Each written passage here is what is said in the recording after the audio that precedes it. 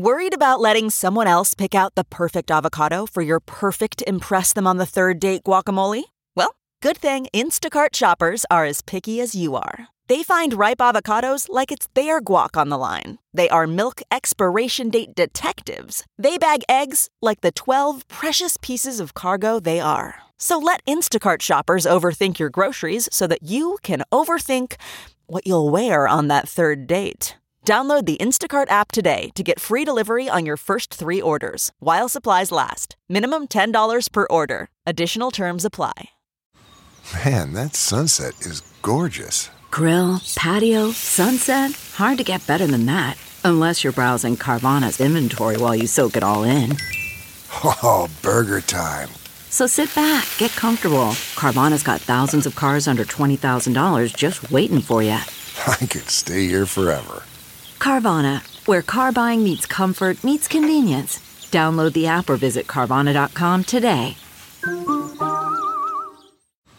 Man, that sunset is gorgeous. Grill, patio, sunset. Hard to get better than that. Unless you're browsing Carvana's inventory while you soak it all in. Oh, burger time. So sit back, get comfortable. Carvana's got thousands of cars under $20,000 just waiting for you. I could stay here forever. Carvana, where car buying meets comfort meets convenience. Download the app or visit Carvana.com today. Welcome to episode 257 with my guest, Dani Fernandez. I'm Paul Gilmartin. This is the Mental Illness Happy Hour, a place for honesty about all the battles in our heads, from medically diagnosed conditions, past traumas, and sexual dysfunction, to everyday compulsive negative thinking. This show is not meant to be a substitute for professional mental counseling. It's not a doctor's office. I'm not a therapist. It's more like a waiting room that doesn't suck. The website for this show is mentalpod.com. There's all kinds of stuff you can do there. You can go there to support the show. You can join the forum. You can fill out surveys that might get read on the air. You can read blogs and guest blogs. There's you can buy t-shirts, coffee mugs that have the Mental Illness Happy Hour logo on it. I think that's about it. Oh, and if you're looking for a particular topic, type it in our website's search box, and any episodes or blogs about that topic should come up. What else did I want to... There was something I wanted to share. I can't remember what it was, but anyway. I'm going to read a couple of these struggle in a sentence surveys.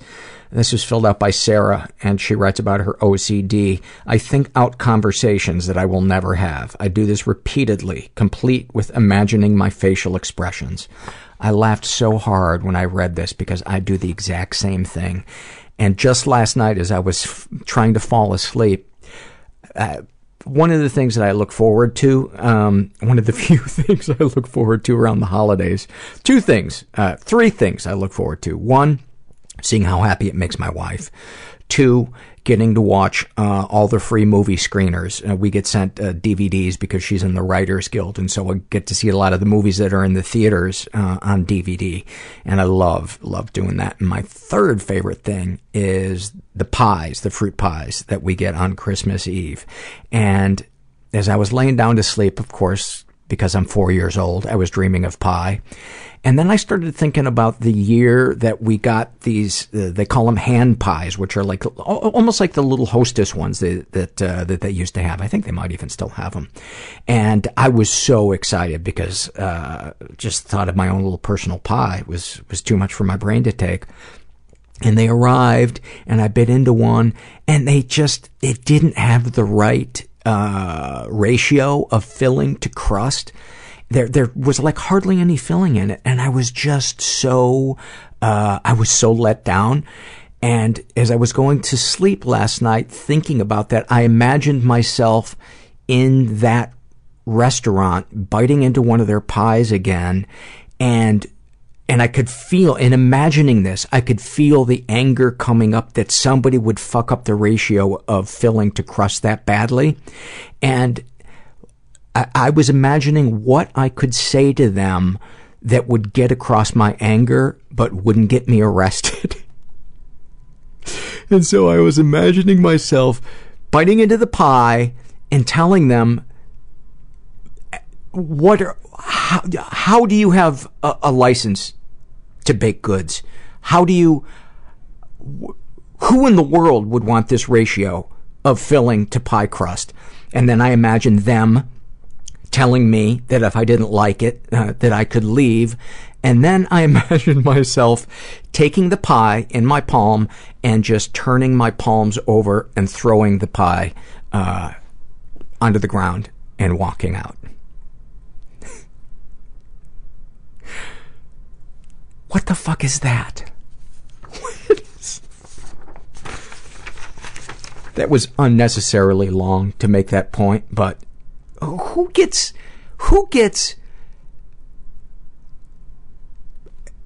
upset in a fantasy world about pie? This is a struggle in a sentence survey filled out by a woman who calls herself Fatty Bo Batty.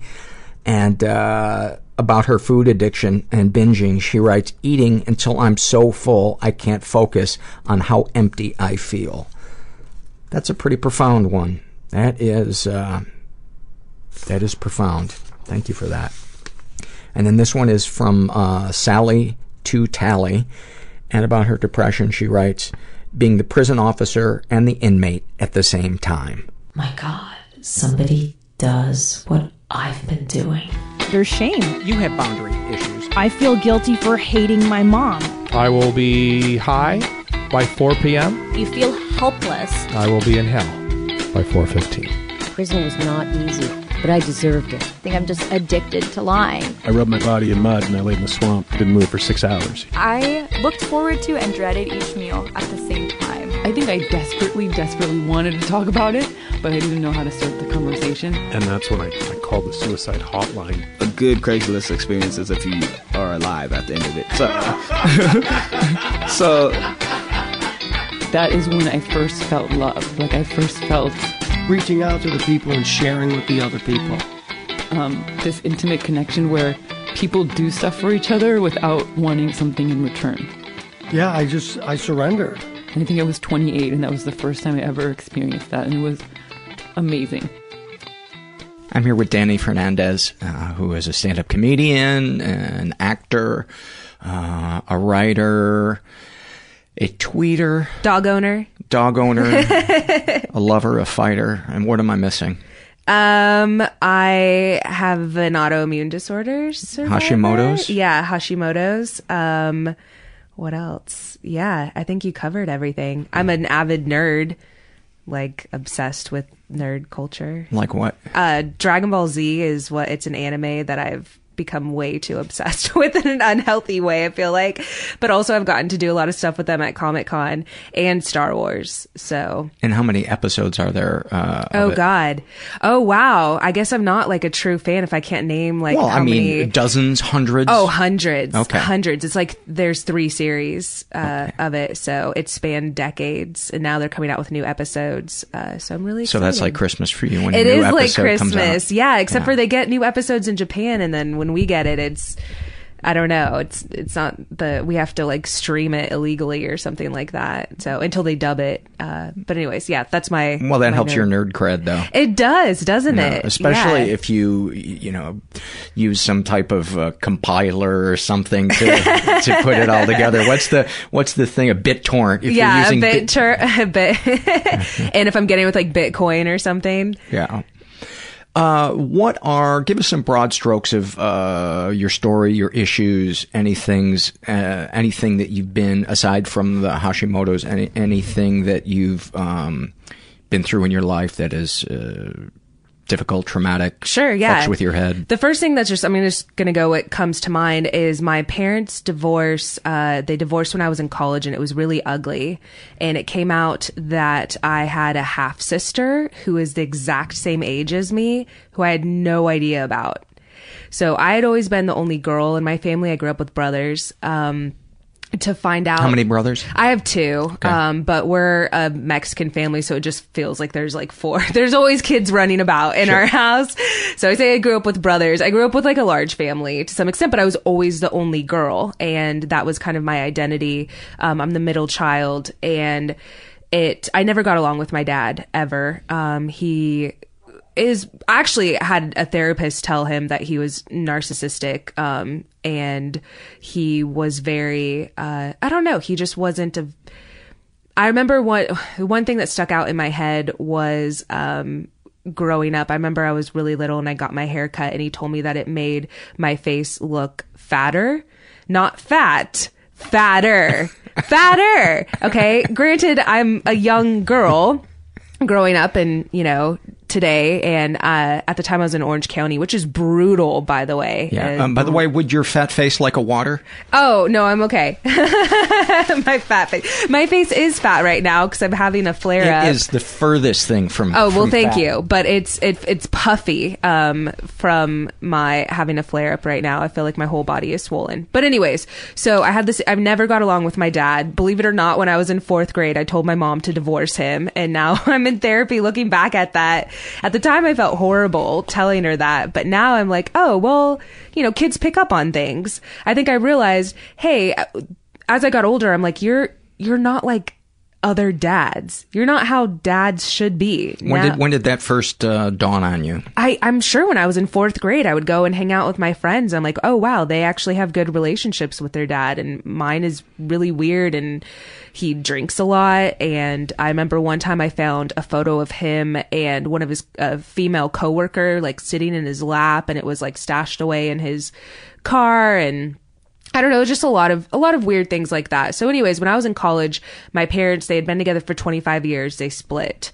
And it was huge. And then it came out that I had a half sister that he knew about and that my mom actually knew about as well and hid it. And was the mother of that child married, single? I think she's single. She's single.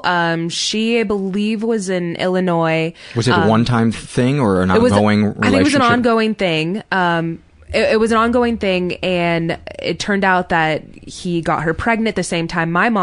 He was married to my mom. He already had my older brother, and then he had me, and this other girl. And so they came back with a paternity test and sued him basically because he didn't want to pay child support. Which is shocking for your dad because right. you would have thought he was going to do the right thing right out of the gate. Yes, of course. Which also didn't make sense. This is another thing looking back, like when you look back at your childhood and you start realizing, like piecing puzzles together, like there were times when we really struggled with money.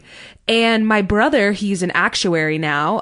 He studied mathematics and actuarial science. And I think one time he went over our taxes, like when he was in college, and he said, something doesn't add up here. And I remember once I also saw another name on our insurance cards, and I'm like, something isn't adding up here. So anyways, wow. It turned out that there's another girl out there who kind of looks like me. She has half my genes. She's the same age as me. Like, have you met her? I haven't met her. You must be dying to meet her. I'm not, to some extent, because one, she's closer with my dad. So I equate anything with my, eventually he was paying for her throughout these years. So she only saw, to me, the best parts of my dad. So she saw him maybe like the weekend guy bringing a gift. Yes, exactly. And he kind of used it during the divorce. He would say stuff like, my other daughter would never speak to me this way. Oh my God. And was he diagnosed with narcissism personality? Because there's a difference between saying, he was diagnosed by a therapist. We actually had that's pretty serious. Yes. We had a family therapist. And I feel like I've been in and out of therapy, for a while now. It seems like for at least half my life. And how old are you? I'm 27. Okay. I'm 27. I'm in therapy now. Just started. I haven't been in like 3 years, and I was like, I really need to go. And anyways, so I feel like she only saw the best parts of him, and she didn't live with him every day. When you live with him every day, my brothers and I saw the side of him that he was a type of, he reminded me almost of Tony Soprano. He was super alpha. He would throw like a laptop against the wall and there'd be marks from him slamming the doors open, like things like that. He never touched us. He never hit us. But I would say that those outward signs of violence were abusive. Just as bad. Yeah, we're abusive. It's still a lack of safety. Right. And verbally abusive. So that's probably one of the biggest things that happened in my life, when you ask that about things that have happened to me. Another is I'm actually divorced. I don't know if you knew this, but I did not. Yeah, I got married. I dated someone for 6 years, which I feel like is a good amount of time to know them. I got married when I was 24, so we started dating when I was 18. We dated all throughout college. I was very much in love, and then we moved to Colorado, which I wouldn't always recommend, like, because we moved away from everyone and we moved up to the mountains, which I thought was going to be great. But then you're alone with this person 24/7. Where in Colorado? We were in Castle Rock, which is actually even higher up than Denver. So it's really, we didn't have any kids. Like, it just was us in this house. And I realized, oh, we actually have nothing in common. What we had in common was going to parties together in college, and we were a great party couple. And a lot of people, like, they'll ask me, how did you not know? And I was like, I just didn't. We were at events with people. We were with our friends or our family. Did you live with him before you got married? Yeah. There were some red flags. One, his mom hated me. So there was that. He also believed... Was he a mama's boy? He was, yeah. Which I'm not entirely against. I think that good luck finding intimacy with a mama's boy. That's true. Yeah.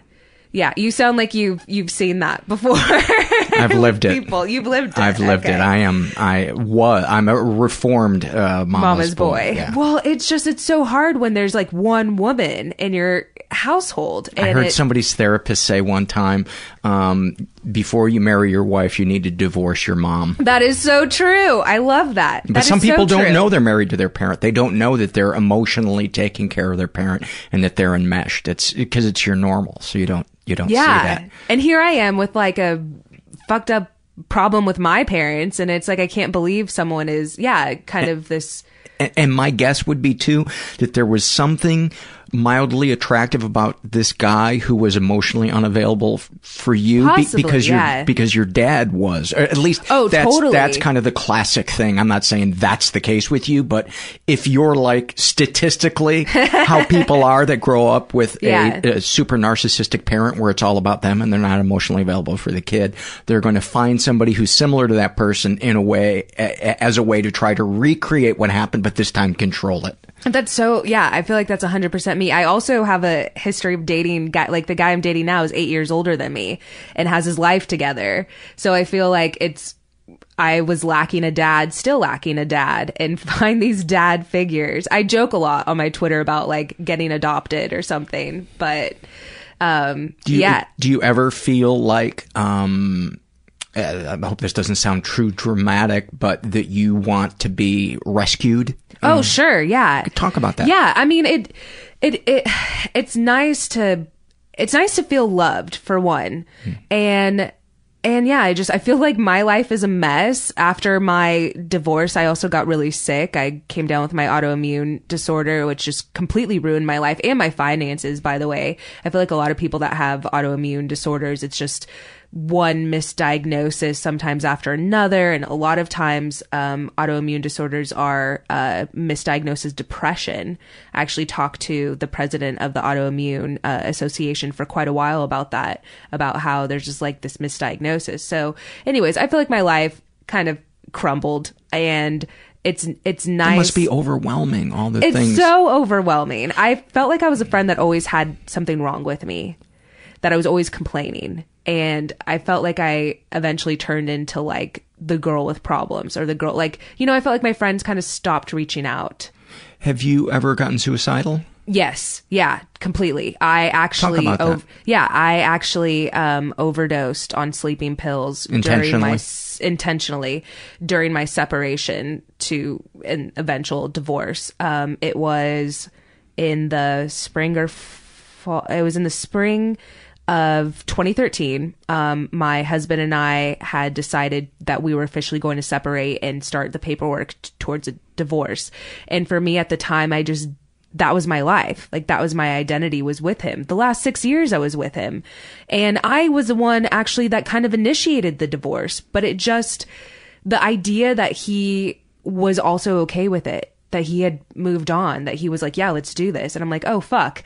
You really don't care about me. You're supposed to fight. You're supposed to fight for me. Oh, fuck. You also want this too? And at the time, I was losing my hair. I was going through all my autoimmune stuff, but yet didn't know. I didn't have a diagnosis yet. Oh, you must have. So my life was falling apart. And it's another thing is like, when you have an autoimmune disorder, a lot of it's linked to like inflammation throughout your body and your joints and your tissue. And mine's my thyroid tissue, but my antibodies eat away at my thyroid.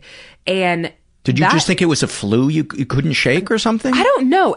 When I was also exhausted. And I remember in Glenn's episode with you, he talked about Glenn Rockowitz. Yes, he talked about how tired he was. And it's this, you don't want to just blanket it with everyone that's tired. Obviously, especially in our line of work and a lot of other people's line of work, you're exhausted. I'm sure parents of newborns are exhausted. This is a different type of tired.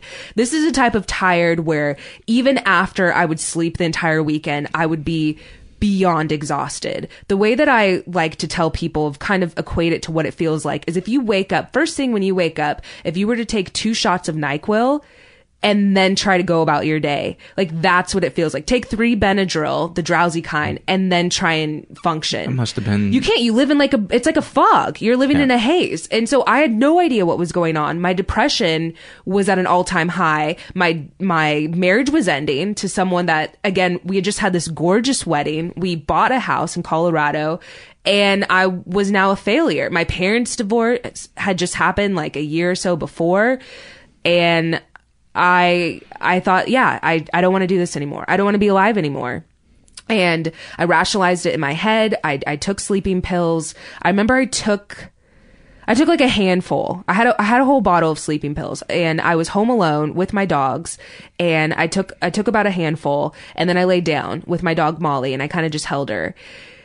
And then I didn't feel like they were kicking in enough. And I was like, fuck it. I just want to do this. And so I took the rest of the bottle. I don't know how much I ended up taking.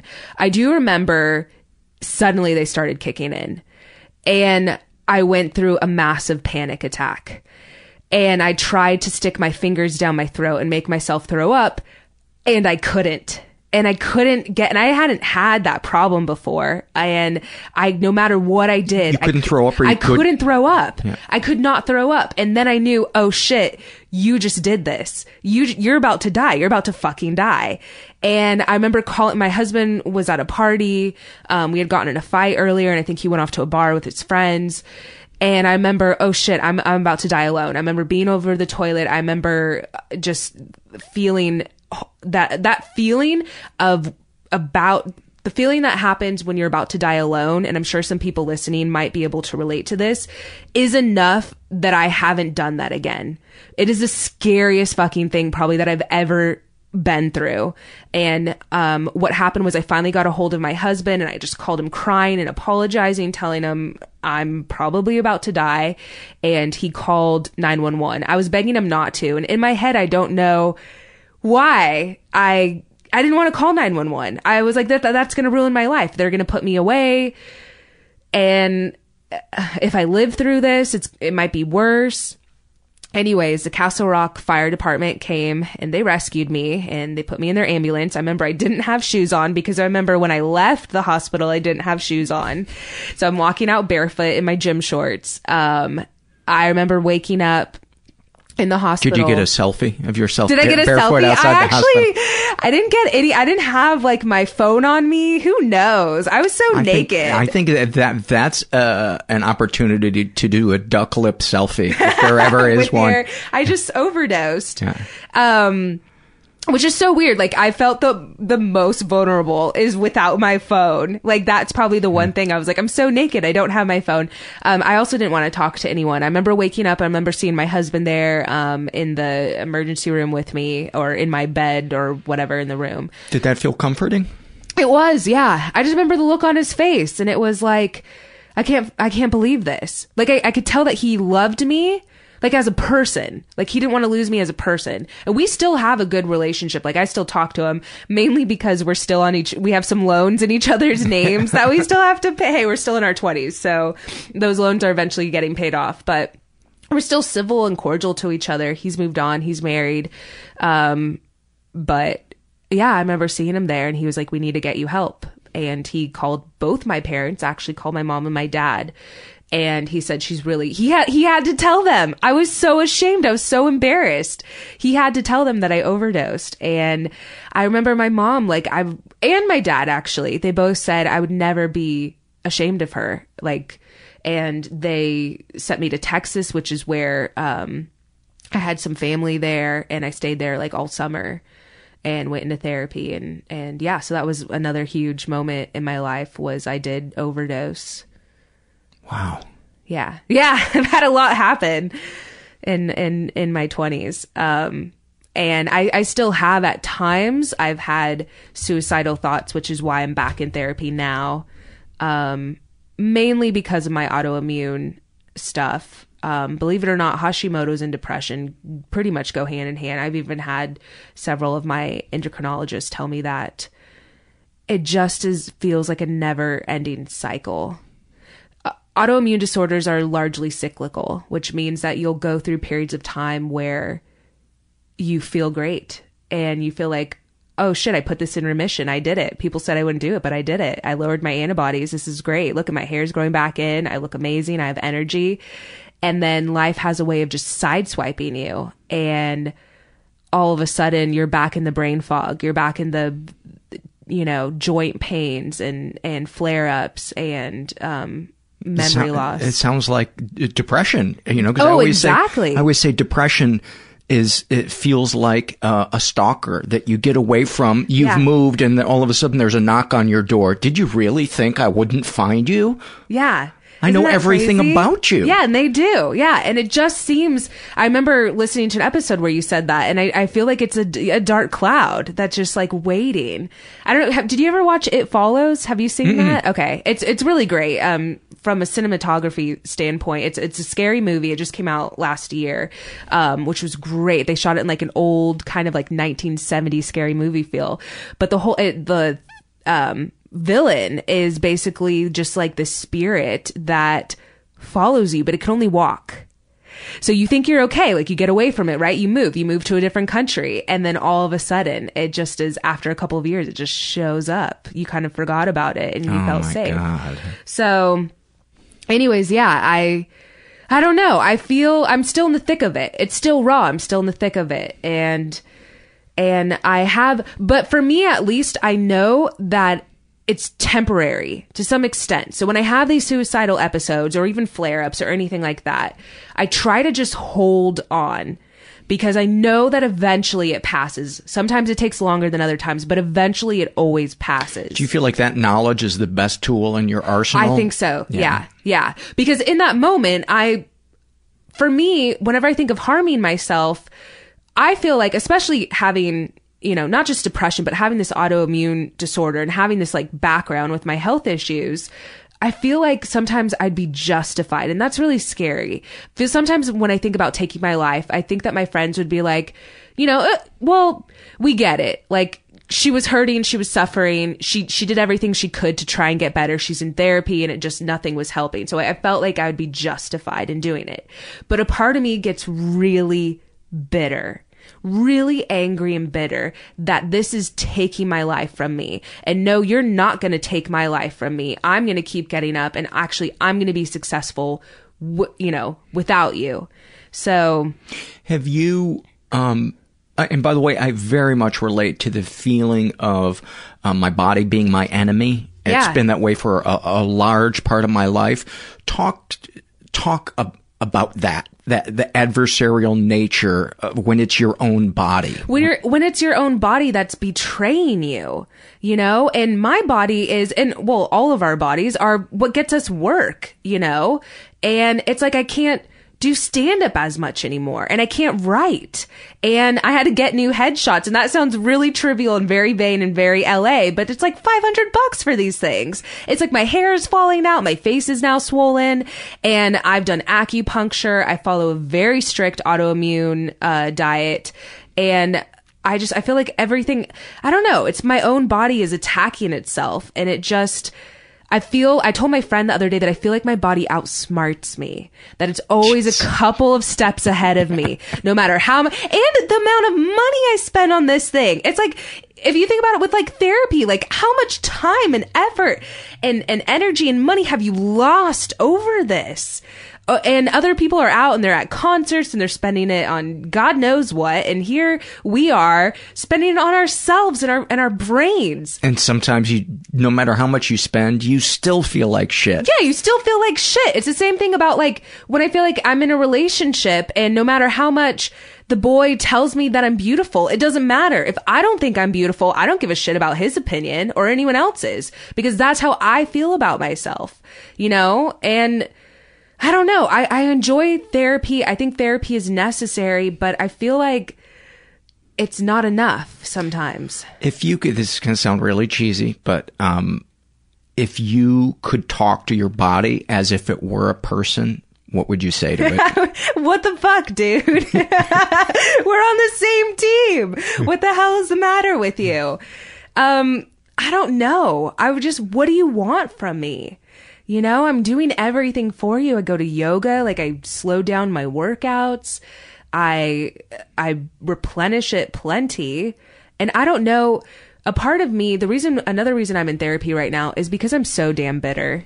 I am bitter. About your condition. I am. I really am. I see, and this was something that I've read Glenn Rockowitz's book, Rodeo and Juliet. And there's something, it really relates to human suffering. And that I think there's a scene where he gets in an elevator with people and they're laughing and they're having a good time. And he's like, this should be you.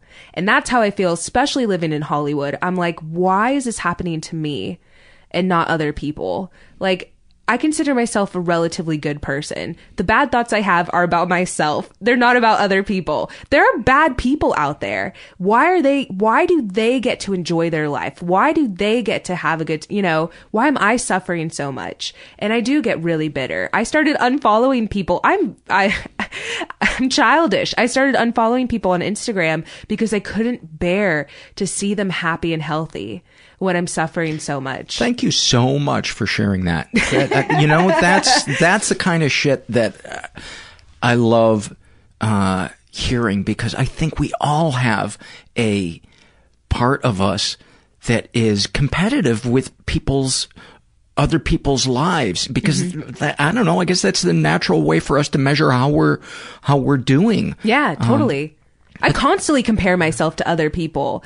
But, and I realize though, that if people were to look at my life and were to look at my Facebook and my Instagram, it looks like I'm just living a party. I'm at conventions, I'm doing shows and stuff, but they don't see internally what I'm going through. And I realize that now, that we all just look at everyone's highlights, on their Facebook. And so what I started to do was I started posting my hair loss. I stopped covering up with all the products and trust me, girls, we have products for everything. I was losing my eyebrows, and I remember somebody wrote me once, and it was, never change your eyebrows. They're so gorgeous and Latin and lush. And I want to be like, it takes me 30 minutes to color these in. Like, this is not real at all. God. Yeah.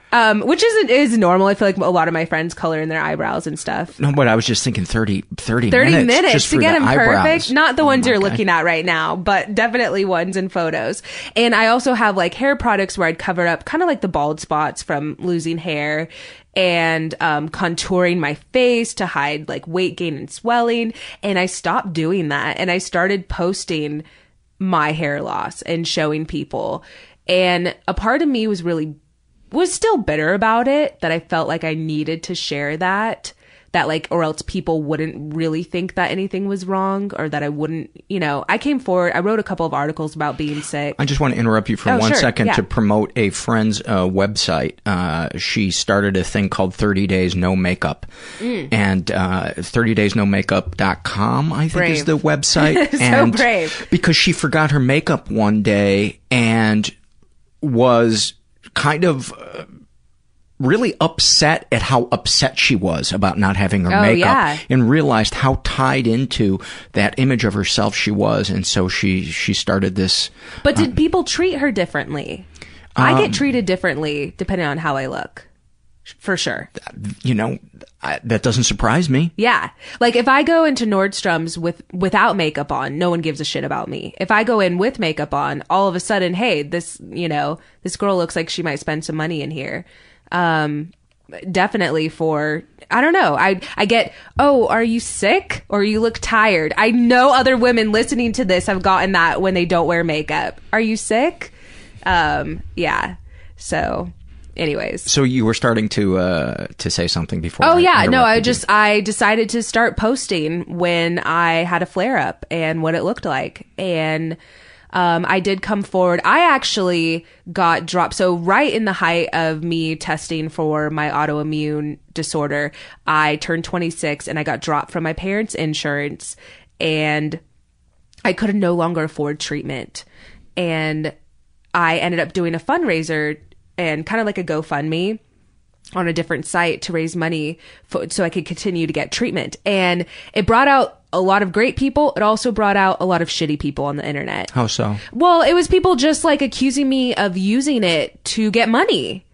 And here I was, and I needed treatment. I had to do an MRI because they wanted to make sure I didn't have a pituitary tumor, which after insurance was $400, by the way, which I really want to make a point and really drive this home. The amount of medical GoFundMes that are out there right now, that says more about our healthcare system than it does the person asking for money. It really does. Yeah. And a lot of people were just like, oh, Hashimoto's is easily treatable, which one, they were testing for others. I also had to get tested for lupus because I had lupus markers.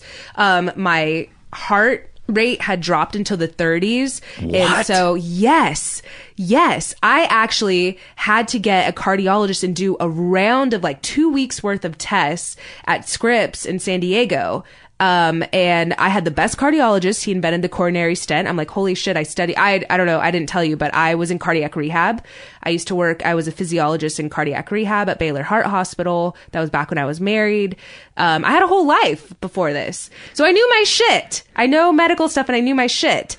And to have people calling me out and saying that I was just kind of wanting money and way to capitalize on the internet or something like that was one of the notes that I got. How fucking angry did that make you? Yeah, I told my mom, I remember crying and bawling to her, like, I have to take this down. I can't do this. I don't want to do this anymore. And she was like, no, you need help. Like she couldn't afford, and this is separate, but in her divorce, like she left, she walked away from everything. My dad got everything. She just didn't want to deal with it. She didn't want to be in court with him and stuff. So anyways, we're both poor. We're both very poor women.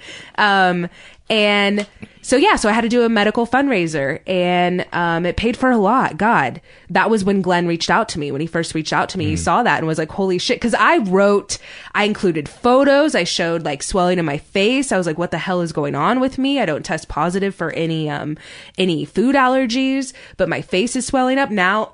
Come to know that's moon face and it's not uncommon. I loved his first 3 albums. Moonface.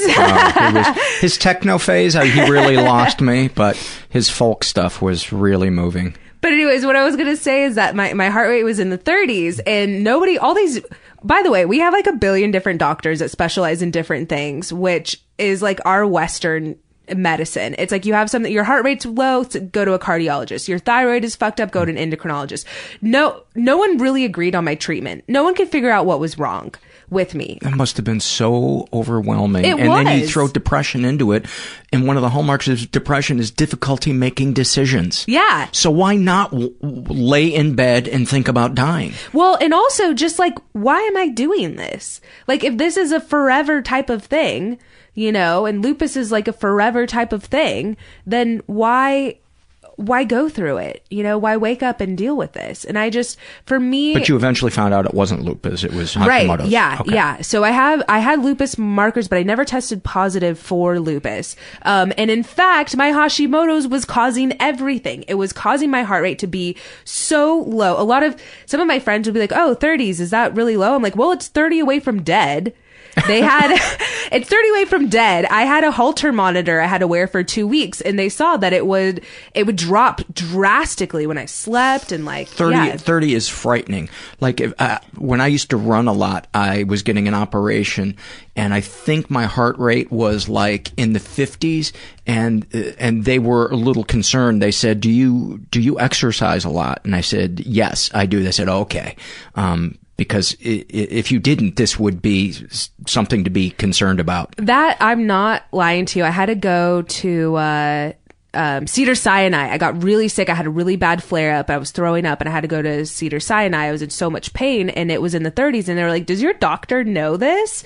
I was like, yeah, but he said I'm a young woman and it's, you know, my heart rate is just low. But that was what I got a lot of. I feel like a lot of times people with autoimmune disorders, they just kind of get brushed under the rug. Like they're subclinical, but not enough for doctors to really take them seriously. And being a young woman and not looking sick was probably the biggest thing going against me, is that doctors just didn't really take me that seriously when they have someone that's obese and dying over here. And here I come in, you know, and I don't really look sick.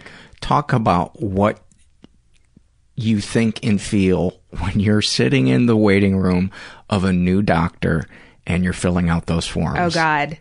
One, do they even pay attention to them?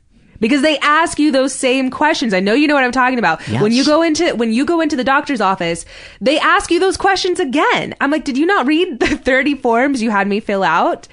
I have so much anxiety. I have anxiety at all times. And my depression, I feel like, has moved to anxiety, and I don't know if I'm okay with it. I'm a little bit more awake, I feel like, but it's just constant. Being in the waiting room causes me anxiety. Thinking about being in the waiting room causes me anxiety. Going anywhere, I feel like, does. And I don't know about you, but I get so resentful that I have to keep filling this fucking 10-page form over and over again, and there's never enough room to put all the shit that you need to put in there. So a lot of times I won't put anything in there because I'm like, fuck it, you don't read it anyways. You don't, yeah. But they'll name every surgery you've had. I've had 12 fucking surgeries, right. and I've had this and that and this and that, and it's just another thing that I think people who don't have health issues don't realize how big the pot of shit that you have to deal with. Now, the stuff that I've been through is nothing compared to what you're going through. I think it is, though. I think I've had friends as well who have, you know, had depression or had suicidal thoughts or things like that. And whenever we kind of text back and forth, they'll say, I know it's nothing compared to you, but that's not, we are in the same, you know, we're on the same page together. We hate ourselves to some extent. Our bodies are working against us. If you're paying attention, you're hating yourself. Yeah. So I feel like it is, you know, and there's also people that have autoimmune disorders that thrive. So I'm still trying.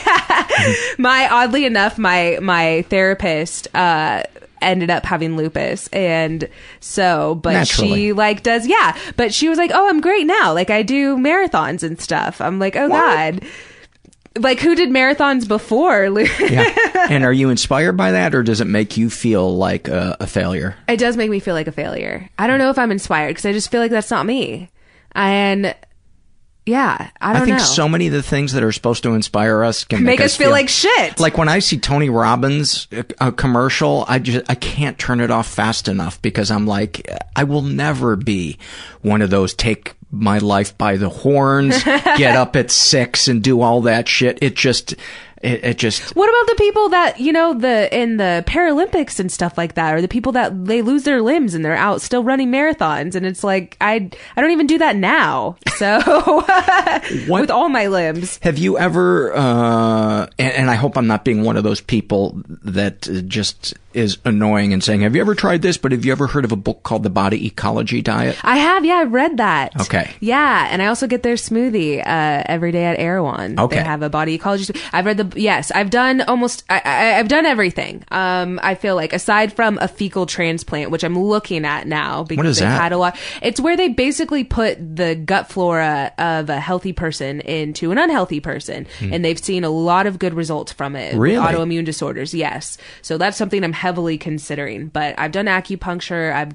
I'm currently following extremely strict dairy-free, gluten-free, soy-free, you know, everything. Low sugar, low acid. Exactly. Diet, very alkaline. What else? Oh, Armour thyroid. I was taking that, but because a lot of people are like, oh, just take thyroid hormone, you'll be fine. But when I don't have a thyroid disorder. I have an autoimmune disorder. So what that means is when I put thyroid into my body, my antibodies flare up. They sense it and they attack it. They attack the thyroid tissue. So Armour was something that my doctors and I were semi hopeful about because it's natural thyroid. I've only heard horrible things about Synthroid that is not natural and is a synthetic thyroid, not to get really technical here, but a lot of people I've seen, they continue to lose hair, they gain weight, and I can't. I also had an eating disorder right at the end of high school, which who would know that from my dad saying that my face looked fatter. So my weight has always been a part of how I value myself. What did your eating disorder look like? I was anorexic.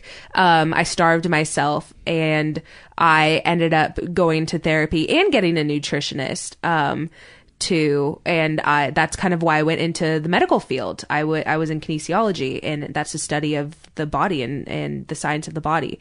So, and exercise science. So my therapist and my nutritionist worked together to help me see food as my fuel. And I became a personal trainer. But anyways, my body has always been I don't know why. I don't think I'll ever lose that. My body is so much of how I value myself. And I don't think I will ever like myself until I like my body. That makes sense to me. Yeah. That makes perfect sense to me. Yeah.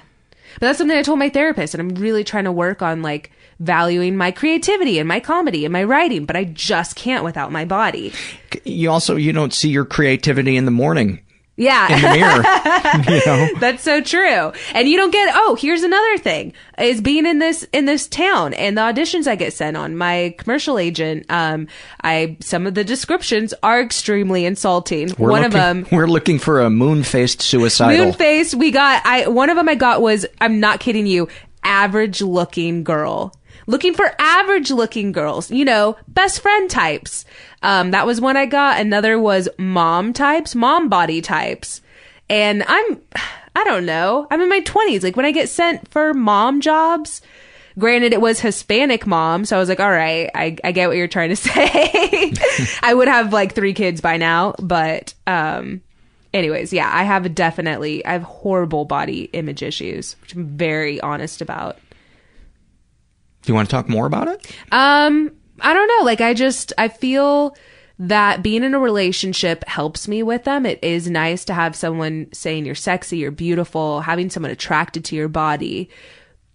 But I hate being reliant on that. And deep down, my hatred of my body is still there. Because no matter how much they tell me I'm sexy or beautiful, I don't believe them. Do you feel like if you didn't have Hashimoto's, it would be easier to love your body? Yeah, I mean, I've gained 10 pounds in the last year. That I'm 5'4". That's a lot. I look normal, but I don't look like myself. That's the thing. When people say you look fine, I don't care. I don't look like how I did a year ago. And that really upsets me. That was a part of my identity. I can't work out. I don't have the energy to. I'm sure Hashimoto's is so common. I'm sure people listening definitely relate to that. It steals so much of your identity. It really does. Let's talk about the depression. Sure. Yeah. Talk about your depression. I don't know. I feel like it's an lingering. Is it there when the Hashimoto's isn't flaring up? It is. Yeah. It's definitely something that I've lived with or that I've noticed since my teenage years. And for some reason, it always seems to be strung to like relationships, that it kind of ebbs and flows depending on my relationships. In the beginning of my relationships, it's like it disappears. That's great. It's like the honeymoon phase. And then it slowly seeps back in. But the guy is already in love with me and he gets sucked in with it. And I feel like my depression ruins my relationships 100%. It really does. Talk about what ways. It drains me and it drains him. I know it drained my husband. I know it probably is draining my current boyfriend. It stresses them out. I've always been attracted to happy-go-lucky guys. I don't know why. I've been attracted to nice guys, probably because my dad was not one. Anytime a guy is like my dad, it's a huge turnoff. You wouldn't believe it. Any male that has even semi-narcissistic traits, or talks about how much money they make or anything like that, I just can't handle it. And so I find nerdy guys and I date them and they're nice, but I feel like I ruin them. I feel like my depression ruins them. I feel like suddenly they live this happy-go-lucky life and now they're exposed to me. And who is this girl? Have you ever seen Along Came Polly? Mm-mm. Okay. Ben Stiller is an actuary, actually. And his life is very structured. And then he meets Jennifer Aniston, and her life is a total mess. She's in her 40s and still a complete mess.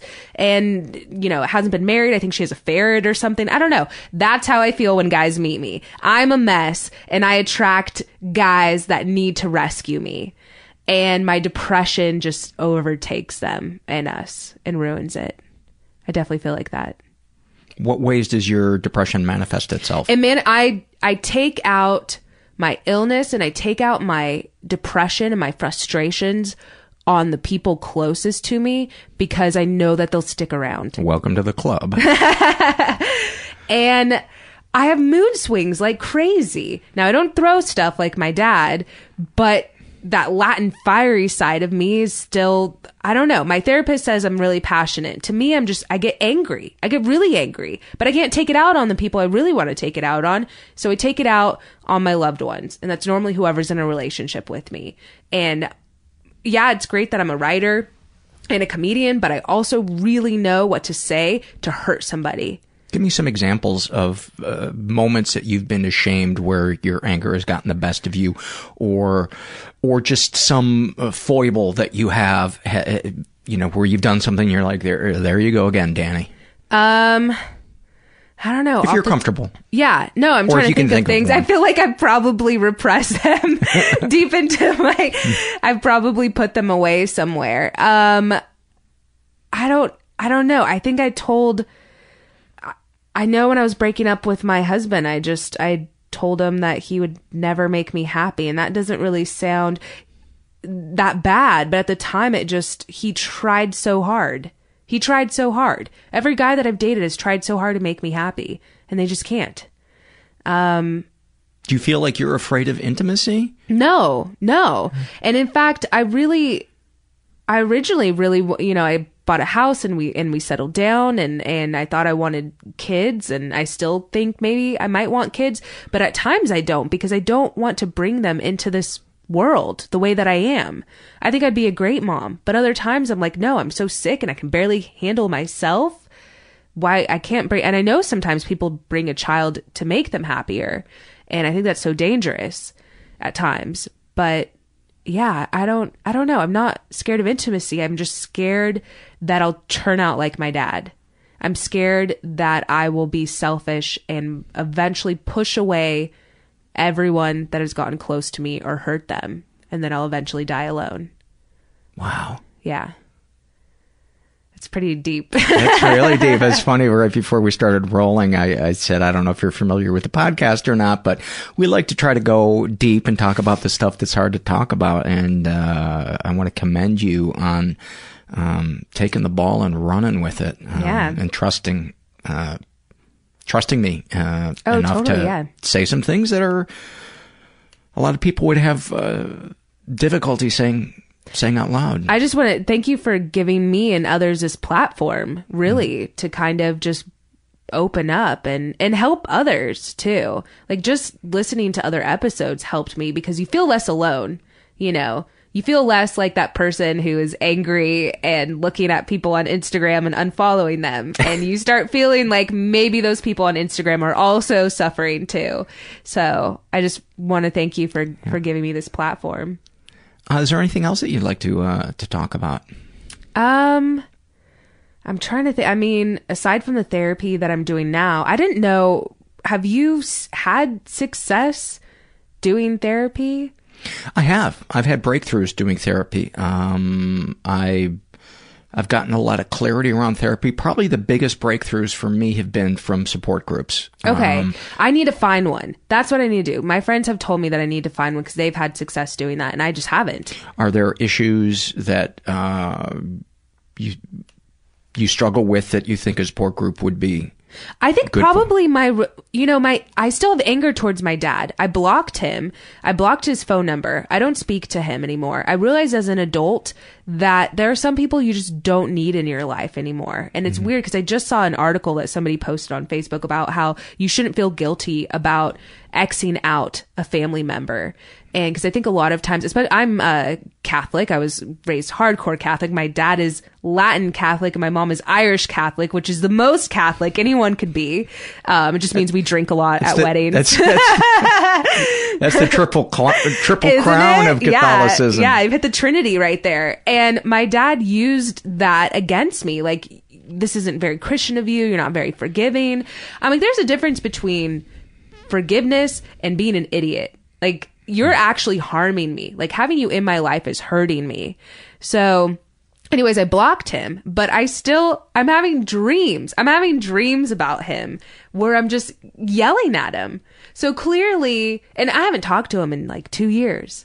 I'm still having dreams about it. So clearly I have an issue. It takes a long time to cut that parental cord. Yeah. I've gone through it with my mom, and for me it's been 3 years, and it's, my therapist tells me over and over again that the desire of the child to have that parent there is so strong that your brain will beat up on you as much as possible to try to keep that bond at any cost. But ultimately, as you were sharing that, I was thinking to myself, I think the longer you go taking care of yourself emotionally and cutting toxic people out of your life, I think that's going to pave the way to make it easier for you to begin to love yourself and love your body more. I really do.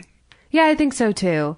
And he was also such a huge part of why I hated my body. Because when you're a child, where do you get those ideas from? So. And you believe what your parents say is the gospel truth. True. And so when it's something that's hurtful or minimizing, it's. Or if you're told you're an idiot all the time or something like that, you kind of just feel that way about yourself.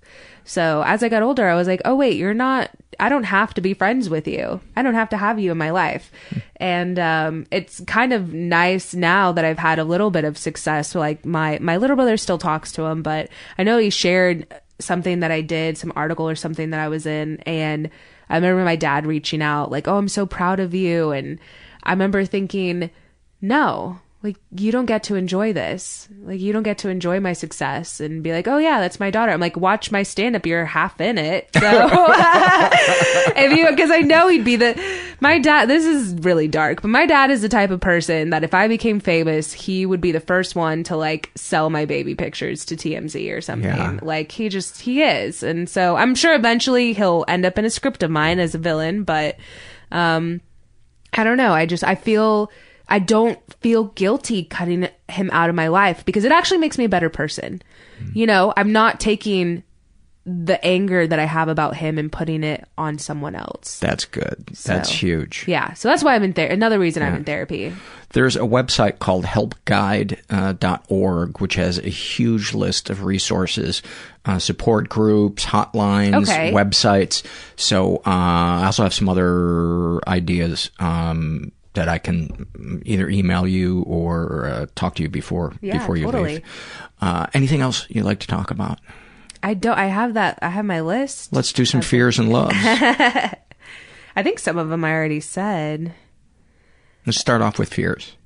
Okay. I fear I will always be the sick girl in my group of friends and that complaining about my health will overshadow even my best traits. I can tell you just in the 50 minutes that we've been sitting here talking, you do not strike me as the Debbie Downer, poor me. You have a real fighter spirit in you that really it comes through. Because I've talked to people where you can see they want to make everything about them. Like there is an emptiness. Party. Yeah. That where it goes beyond, the normal. Yes, you need some comfort. You need some love. You need some attention, but then it's never enough. You don't strike me as that type of person. Thank you. But then again, we've only talked for 15 minutes. You might be a complete asshole. I also try to like I said, I hate myself, not necessarily other people. I try not to blame other people for my problems because I know we all have that friend that kind of does that. I mean, aside from my dad, I don't blame him for all my problems, just some of them. I fear I will never fully reach my potential, and that my depression will continue to occupy the majority of my time and stunt my career growth. Oh my God, do I relate to that so much? These are very specific. Yeah. What I did through work in my support group, I realized that my deepest core fear is that my life will be forgettable. Yeah, 100%. That's probably one of the reasons also why I feel like I haven't committed suicide the other times when I felt like it. Because it's not necessarily that I fear death. It's that I fear I'll die and life goes on without me. I got to show you motherfuckers what I was capable of before I check out. That people forget about me. God, that's so much more scarier. Here's one that I really do. I fear coming forward about my weaknesses because they'll make me less desirable to future employers, and that I will be seen less as an asset and more of a liability. I can understand why you would think that, but I can tell you, somebody who is emotionally honest and in touch with their inner life, those kind of people make the world a better place. And they're so creative. They're so creative, and they help other people around them. They're part of important support networks. The shows that I have worked on, it's like everyone's messed up, especially comedy shows. God, everyone is messed up in that writer's room. I can tell you right now. And you kind of like become a family. So, and it's just known. I mean, what would you have to talk about? Like, how would you, at parties and stuff, if you weren't messed up, you'd have a normal, boring life. Yeah, I agree. Do you want me to move into loves? Are you done with fears? I think some of them. So I fear I will take out my illness and frustrations on the people who care about me the most because I know that they'll stick around. Okay. Yeah, that for sure. I'll move on to loves. Okay.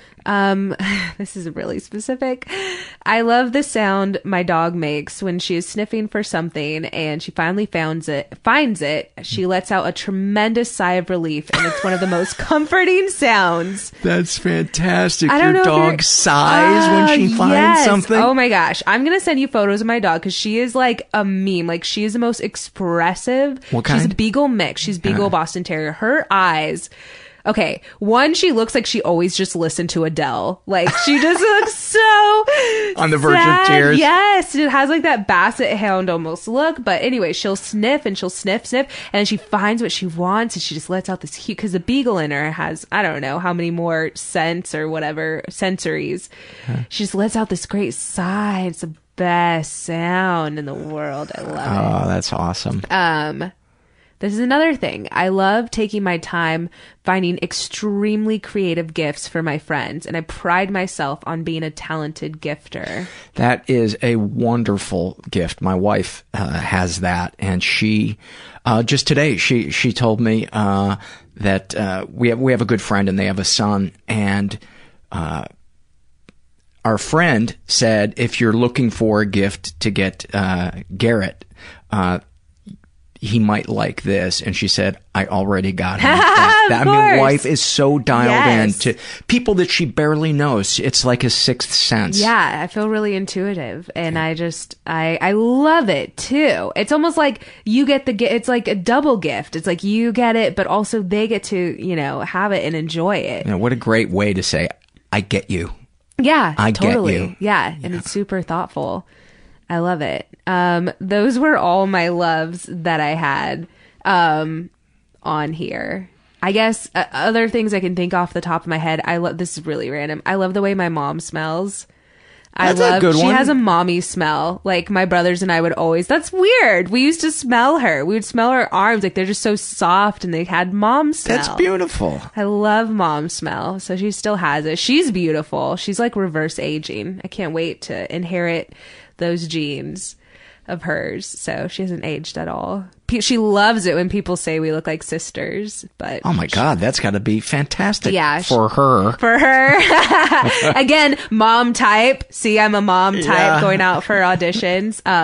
But she's a beautiful soul. She's been thick and thin. The woman has stuck by me. She took me to like the majority of my hospital visits, and when I got sick, and the cardiologist, she lived there with me. So I love her. Yeah. Well, what a great note to end on. Yeah. Dani, if people want to follow you on Twitter, what's your Twitter handle? I'm at Ms. Dani Fernandez. It's MSDaniFernandez. And yeah, same on Instagram. You will see great photos of my life, and also the ones if I'm losing my hair. I think those are great. Yeah. Thanks, Dani. Sure. Yeah, thank you. Many, many thanks to Dani. I hope you guys enjoyed that episode as much as I did. Want to tell you about our sponsor, Howl.fm. Howl is a brand new app and website that changes the way you think about podcasts. It's think of it as Netflix, but for podcasts. And with Howl Premium, you get exclusive access to all kinds of stuff. Dozens of original miniseries, audio documentaries, and comedy albums. And new episodes are released every week. You get all the archives from some of the best podcasts out there, like WTF with Mark Maron, and all of the Earwolf shows like Comedy Bang Bang or How Did This Get Made? And I want to tell you about the Howl miniseries, because that's one of the most unique parts of the subscription to Howl. There's one in particular called Something Cool, which is an audio documentary series hosted by my friend Lorraine Newman, and it focuses on careers of really, really underrated artists that people should know about and who deserve to have their stories told. And one episode in particular, episode 3, it tells the story of Carol Cleveland, whose name might not ring a bell, but you know her from the years on Monty Python as the beautiful blonde woman who played kind of the straight person role. And the episode with her just has interesting interviews with a lot of people related to Monty Python, and Carol herself tells her story and what it was like to be considered the 7th Python. So you can get access to all of this exclusive content on your iPhone, your Android phone, and on the web for only $4.99 a month. And I've got to tell you, that is a good deal when you look at the quality of shows that are on Howl FM and the abundance of episodes. And if you use the promo code MENTAL, you'll get a full month free trial. So to redeem your promo code, make sure you create your account on the web at howl.fm and then enter the code MENTAL at checkout. Once again, Howl.fm, that's HOWL.fm, and use the promo code MENTAL for a 1 month free trial of Howl Premium. One more thing I wanted to tell you, which is if you want to support our show, either financially or otherwise, go to our website and you can make a one-time PayPal donation, or my favorite, you can become a recurring monthly donor for as little as $5 a month. It may not seem like a lot of money to you, but it adds up and helps keep this show going. You can also support us by using our Amazon search portal. If you're going to buy something at Amazon, enter through our search portal, and if you wind up buying something at Amazon, they'll give us a couple of nickels and it doesn't cost you anything. And you can also support us non-financially by going to iTunes and writing something nice about the show, giving us a good rating, and by spreading the word about our podcast through social media. All of those things help greatly. Or as I like to say, you can just sit on the couch with your thumb up your ass, which is a great time to go fuck yourself. Probably that's considered prime go fucking yourself. I don't know what the word is. Yeah, that's right. I just snorted. Oh, all right. Let's get to some. I'm taking my hoodie off because I know these are going to be. I got a stack of surveys, and this first one is struggle in a sentence filled out by Rachel, who writes, this is just a snapshot from her life. Her issue is depression. And she writes, I just moved across the country for that, quote, fresh start I thought I needed. Despite getting the job I wanted and the house I wanted, I feel like a huge asshole because I can't seem to appreciate anything I have. Not only am I still depressed, I'm now depressed across the country with no friends and no support system. All I want is to be back in my old life. And the reason I wanted to read this one is I think it's such a great example of what we call in my support groups doing a geographic, which is thinking that if we move someplace else, all our problems are going to be behind us. And while I think that might be the case, if you're trying to leave, put some distance between yourself and a toxic family, I think you've really got to think twice about it. This is from the Shame and Secret survey filled out by Dani, and he is in his 20s, pansexual, raised in a pretty dysfunctional environment. I think that's what it says. There's a staple in the way. He was the victim of sexual abuse and never reported it.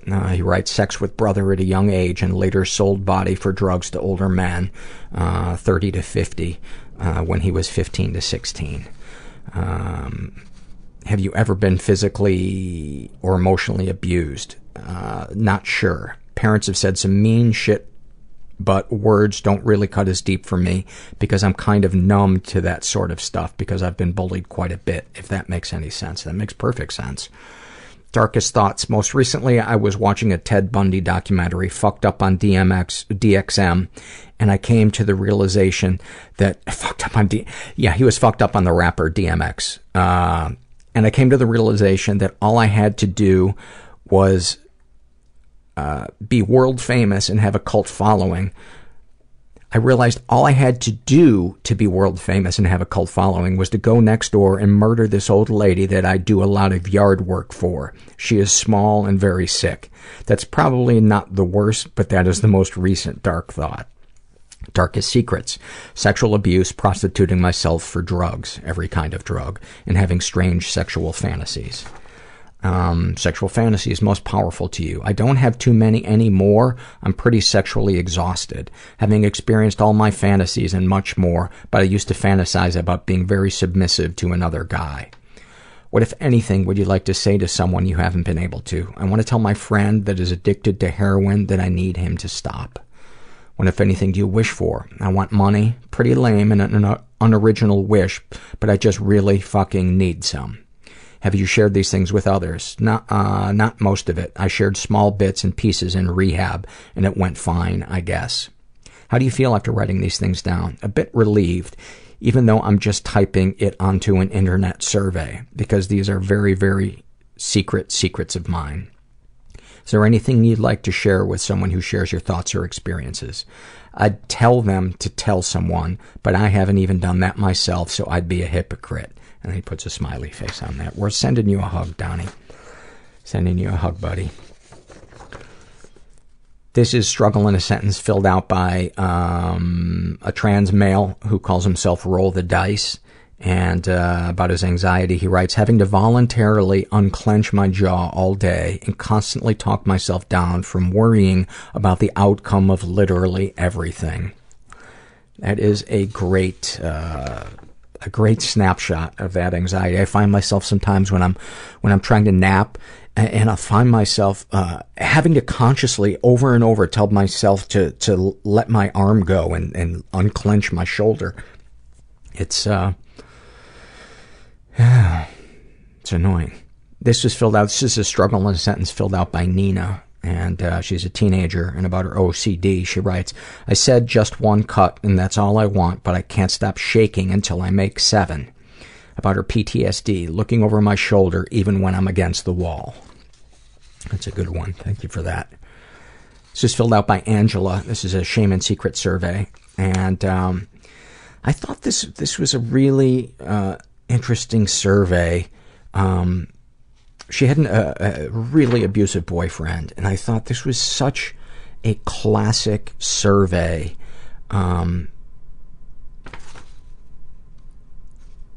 That I'm just going to read it. Angela is in her 30s, She prefers not to choose a label for her sexuality. She was raised in a slightly dysfunctional environment. She was the victim of sexual abuse and never reported it. She writes, I was sexually abused by my first boyfriend. I was a teen and very naive. I thought it was wrong for me to be sexual in any way, and I was ashamed that I, quote, permitted him to do what he did to me.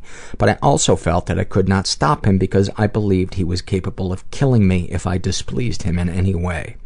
I was manipulated by him in many ways because I thought if I didn't do what he wanted, he would rape me or kill me, or rape or kill my sister, or set fire to my family's house in the night.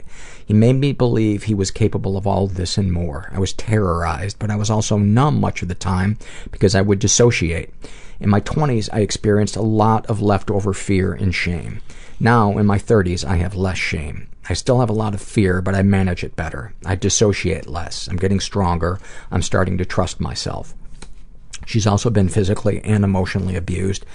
She writes, I was terrorized by my first boyfriend. He made me believe he had murdered people and then he might murder me or my family members if I, quote, caused him to. He would abuse me and then he would cry and tell me how I made him do it. He'd make me feel like I was causing his pain and my own. I felt so confused and so ashamed. I also felt trapped. He told me if I ever left him, he would find me, no matter how long it took, and he would pin me down physically and tell me how weak and incapable I was. It sunk in. I felt powerless. Looking back, I don't feel as much shame anymore.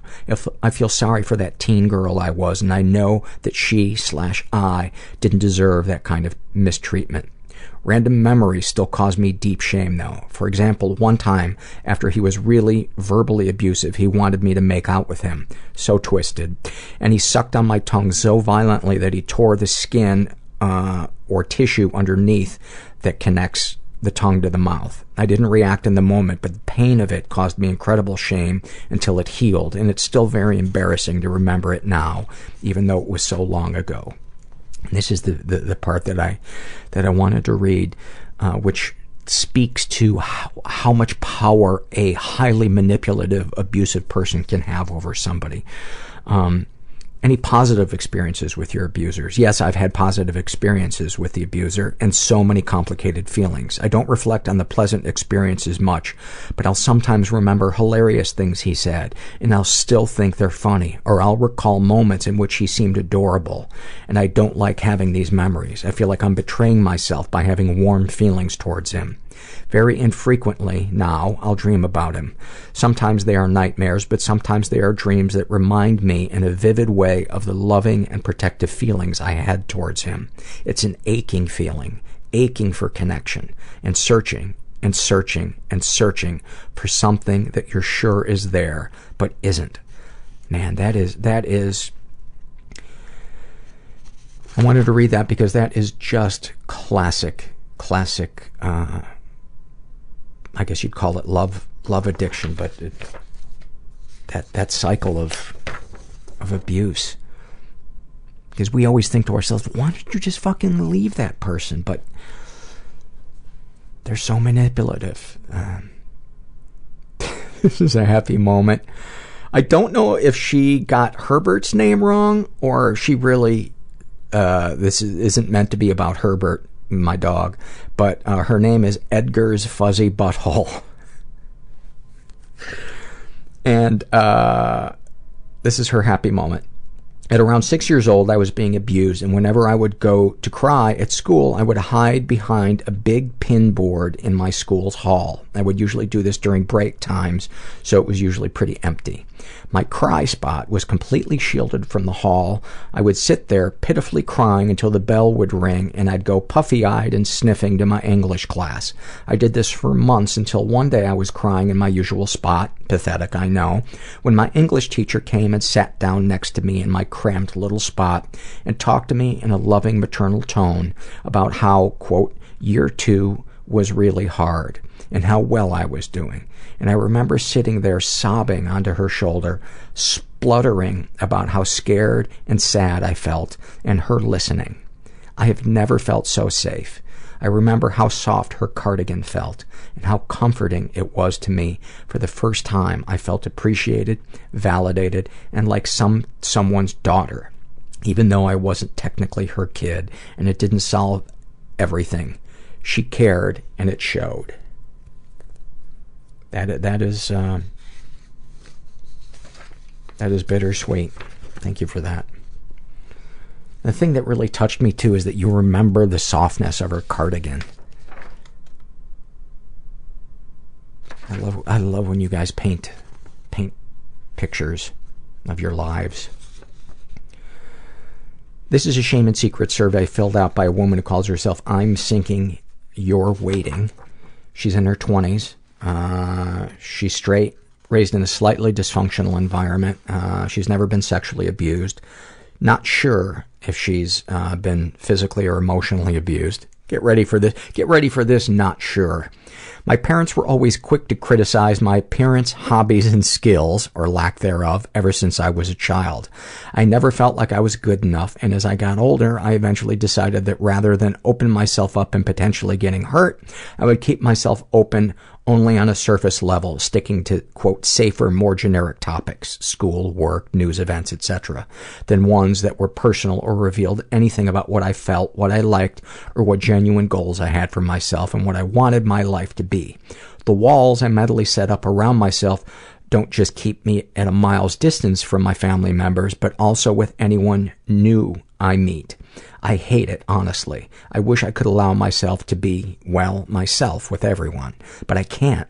It takes so much time for me to feel at ease, to shake the feeling that I need to prove my worth to anyone I meet, to understand that the person or people might actually like me and that I'm not a nuisance.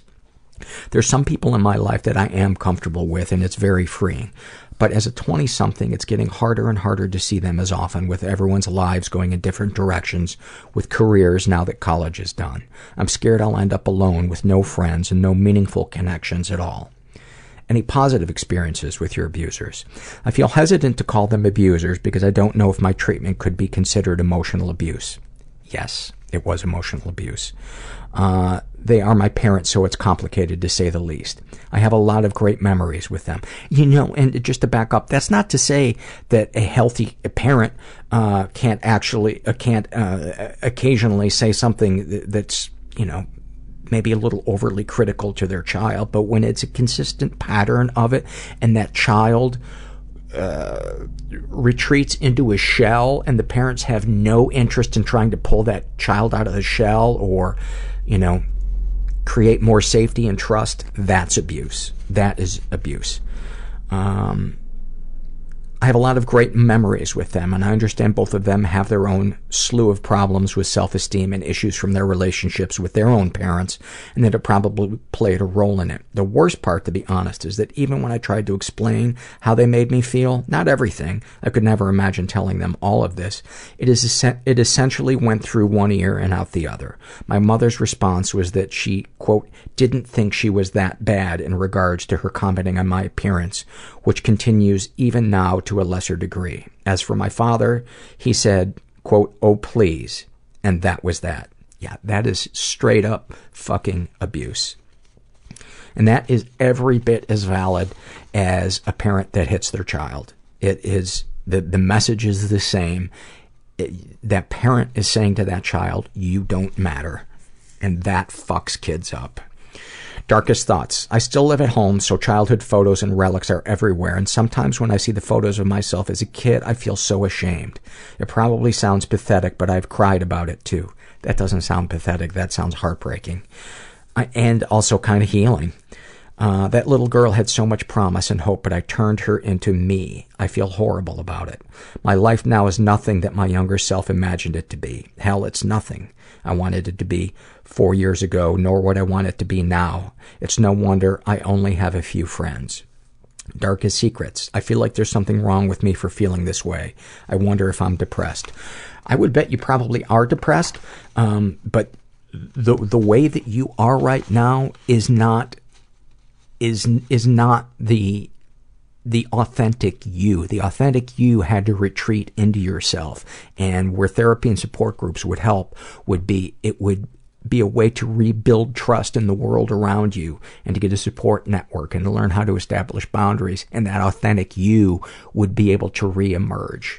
So please don't think that you've become a person that you are frozen into being for the rest of your life.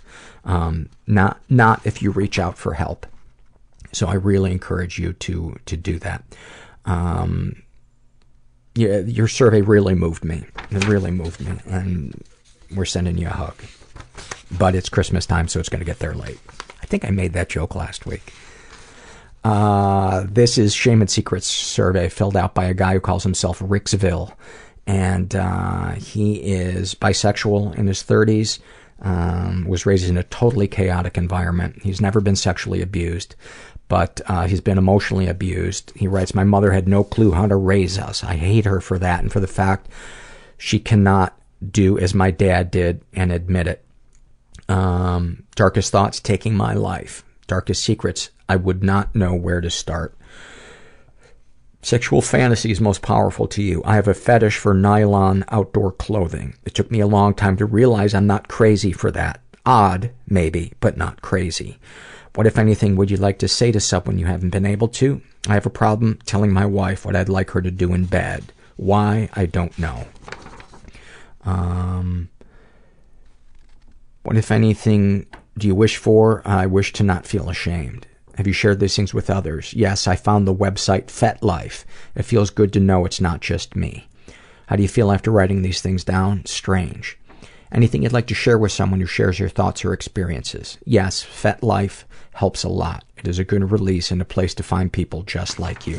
FetLife is a website, I hope I'm not describing this wrong, but for people who have fetishes and ways for them to connect with each other.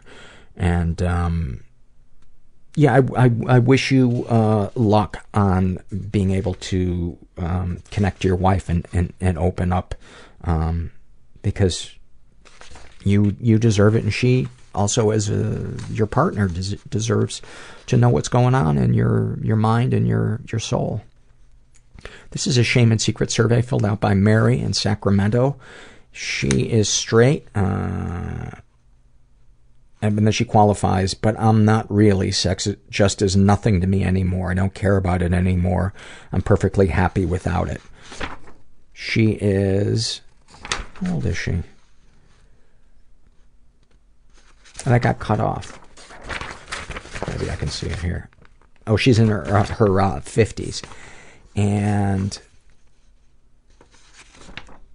she was raised in a pretty dysfunctional environment. Ever been the victim of sexual abuse? Some stuff happened, but I don't know if it counts. My uncle would always try to stick his tongue in my mouth. I need to get a bell on the desk, although it might remind me too much of the morning zoo people. But when I read some stuff happen, but I don't know if it counts, then we could ring the bell when they cross the threshold of that being, yes, that is abuse. So my uncle would always try to stick his tongue in my mouth. Ding, ding, ding. I was about 4. His son, my cousin, fondled me in the woods near my house twice, that are vivid memories. I was maybe 7 or 8. An elderly man showed his penis when I was collecting for the March of Dimes. I was around 9. That might be one of the most fucked up things that I've ever heard. A child coming to collect money for a charity. And you do that. Wow. The worst and most troubling, my husband always badgered me to sleep with strangers. It was so oppressive. I felt trapped. I didn't want to, but he would always tell me I was boring and that if I would agree to his wishes, he would be happy. So I did. My intent was to do it just once so he would stop pressing me to do it. That's not what happened. He wanted me to do it all the time. I hated it. When I finally got the balls to say, no, I'm not going to do this anymore, the threat started. If I didn't participate, he would take my children. He would take everything and put me on the street. I became really depressed. You ever been physically or emotionally abused? Not sure. Well, that was emotional abuse. Also, what your husband did. Our mother would whip us pretty bad with the belt. She once tackled me and threw me under a wrought iron table and chairs and tried to strangle me. And you're not sure if that's physical or emotional abuse. My dad had to pull her off. She held a knife to my face and told me she was going to put me in jail. I'd come home late from school. That was not a normal thing I did. Therapist says it all qualifies, but didn't all kids in the 80s go through stuff like that? I'm sorry to laugh, but I'm not laughing at you. I'm laughing at the way our brains minimize our trauma. Any positive experiences with your abusers? Well, of course. It's really hard to wrap your brain around the idea of your experience being that of abuse. What was done to you was done by your mother, the person you love and trust most in life. Darkest thoughts. Exposing my ex-husband for the asshole he really is. Telling my father's relatives what that cousin did to me. Darkest secrets. I get to know people just long enough to become friends, but then I just pull away, become distant, not interested, avoid them. People are complicated and too much work. And that's why God created dogs. And then that's the end of her survey. Thank you for that. This is a happy moment filled out by a woman who calls herself Over the Rainbow, and she writes, I always feel inadequate at work. Every little mistake I make is a catastrophe in my head, and I believe I will be fired. I recently attended my company's Christmas party with my boyfriend, and the first thing my boss says to him is, we just love your girlfriend. She is awesome, and we are never letting her leave. In that moment, I swelled with pride and happiness because I realized that 1, I'm a fucking awesome employee, and 2, nobody is perfect and we all make mistakes. Oh, and 3, I don't have to be so goddamn hard on myself. And then in parentheses, easier said than done. Any suggestions that make podcasts better? Talk about Herbert's asshole some more. Or just go fuck yourself. I will talk about Herbert's asshole some more. When Herbert's asshole is freshly shaved and scented with lilac. We've never done that. When we get him back from the groomer, his asshole almost looks like if a debutante were to come down the stairs and sit in a high-backed, ornate Victorian-era chair. His asshole looks like you would hope to design the back of that chair to be. Just pink and delicate and perfectly round.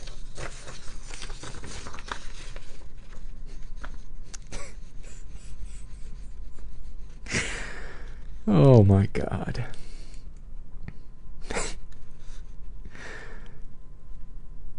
How do you listen to this podcast? Aren't you disgusted? Aren't you bored? Aren't you tired of all the sadness and the dysfunction and my voice? You do have incredibly low self-esteem. And I'm talking to you. Me, I'm good. I have no problems. I got it all figured out. This is a shame and secret survey filled out by Adam.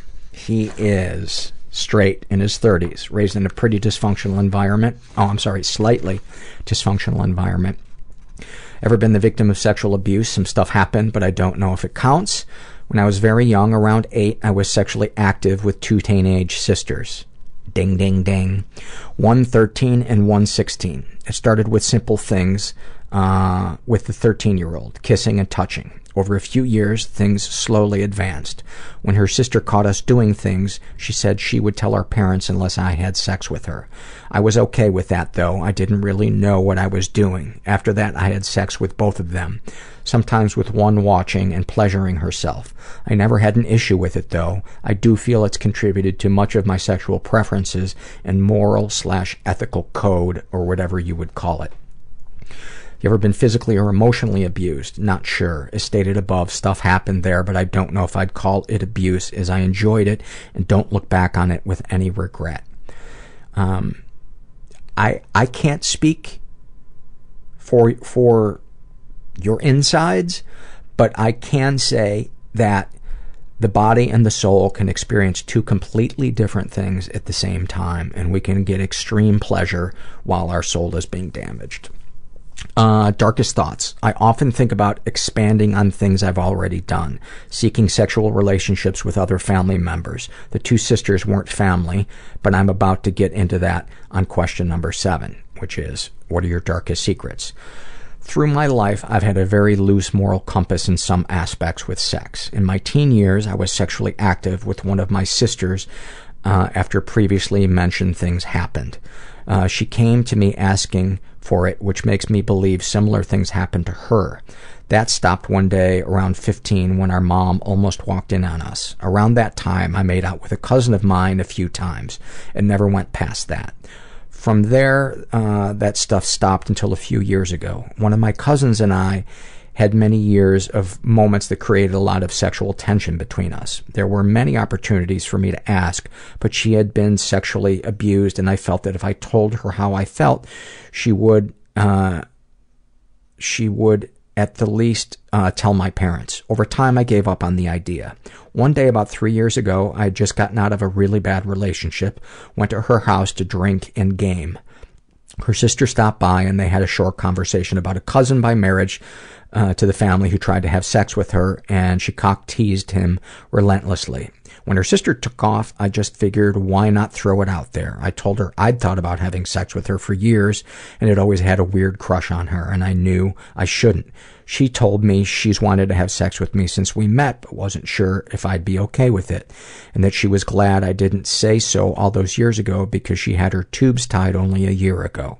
I ended up staying the weekend at her place having sex every time I got hard.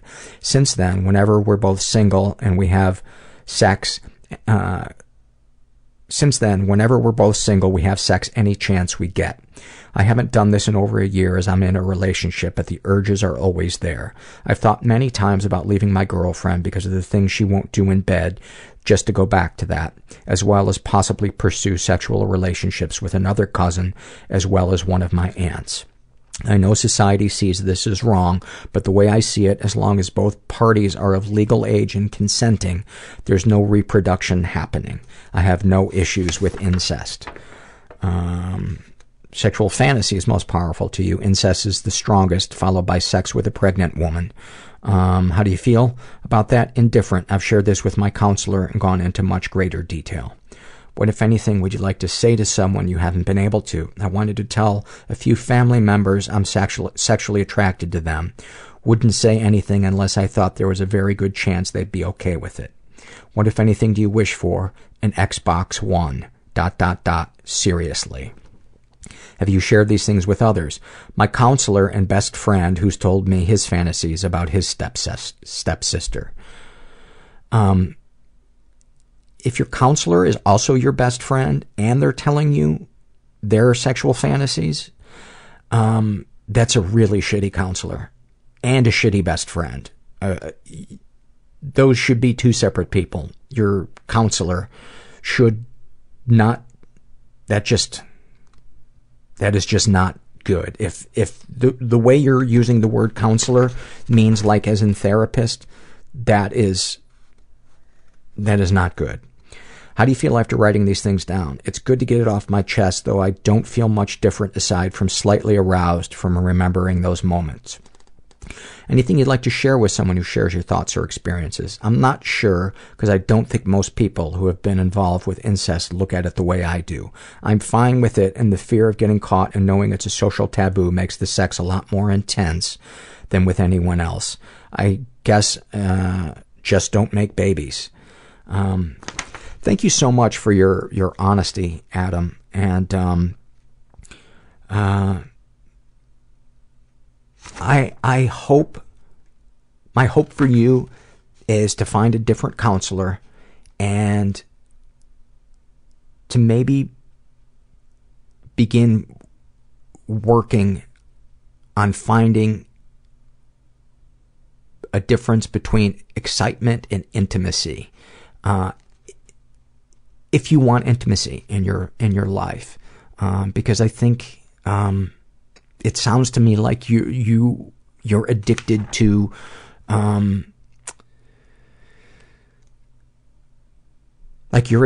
the rush of it, the taboo rush of it. But Maybe I'm reading too much into it, and maybe that's me being judgmental. I don't know. But either way, I'm sending you some love. And I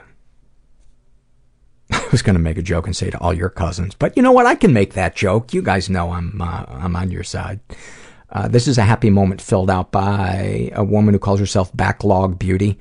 And she writes, I have 2 friends who actually understand me. We have a group text message where we just share the things going on in our day. I love that I can trust them and count on them for support when I'm spinning out of control through anxiety, depression, or OCD. But my favorite part of all is that we can laugh at each other's struggles. We've all been there, vacuuming at 4 a.m. because the house just isn't clean enough, or not wanting to leave the house because your eyebrows aren't even. I am so happy to have them, and I don't think I would survive without my friends. Love that. Love that. This is an awfulsome moment filled out by, I think we've read her survey before, Woman in a Potato's Body. And she writes, my family was one of those families where no one ever has the talks about the big 3 icks: sex, drugs, and rock and roll. Unfortunately for my mom, both of her children were of the beuterin, I don't know what that means, beuterin variety, and all too soon, I, her oldest, got my very first period. I yelled into her bedroom as I was getting ready for bed, and we both stood there staring at that weird orange stain in my underwear. So what do? I asked her. Nothing, she said. I'll figure this out in the morning. Oh my God. So I shoved, so I spent the night in my own mess while my uterus napalmed itself. In the morning, she showed me the package of sanitary pads shoved way in the back of the bathroom cupboard. She gave me no real instructions, and the packaging was not terribly informative either, so I changed out the pads every 3 or 4 hours.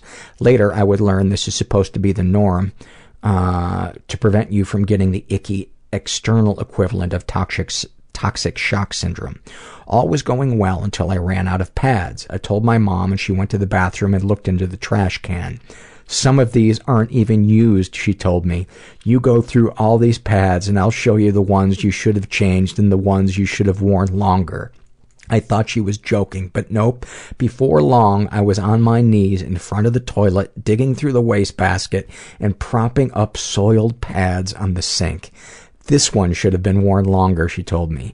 This one you could have changed, but probably should have worn longer. This one, and she was so involved in showing me my wastefulness, she didn't notice my sister, then 5 years old, come up to the bathroom door, stare in at all the bloody pads on the sink, and make a break for the front door with the last few shreds of her innocence in her arms. Oddly enough, my sister always bought her own pads. My God, that is so awful. That is so awful. This is a Shame and Secret survey filled out by a woman who calls herself Rat Tail. She is gay. She's in her 20s. She was raised in a slightly dysfunctional environment. She's never been sexually abused. She's been emotionally abused. Darkest thoughts. When my dad is eating loudly next to me at dinner, I imagine how satisfying it would be to choke him and make him shut up. Sometimes I imagine making a trip to Florida to visit my ex-girlfriend just to break into her home where she lives with her partner and murder both of them and make it look like an accident. Darkest secrets. I once masturbated to the photo of a girl I was in love with who happened to be one of my best friends, and I Skyped with her moments later like nothing had happened. Also, I pull out my hair compulsively and eat it. And I don't microwave leftovers because I prefer them cold. I eat cold leftovers just because I'm lazy. Sexual fantasies most powerful to you. Being in control, having my partner tied down and unable to touch me back. It makes me feel sad that I fear intimacy, but also kind of aroused to think about it.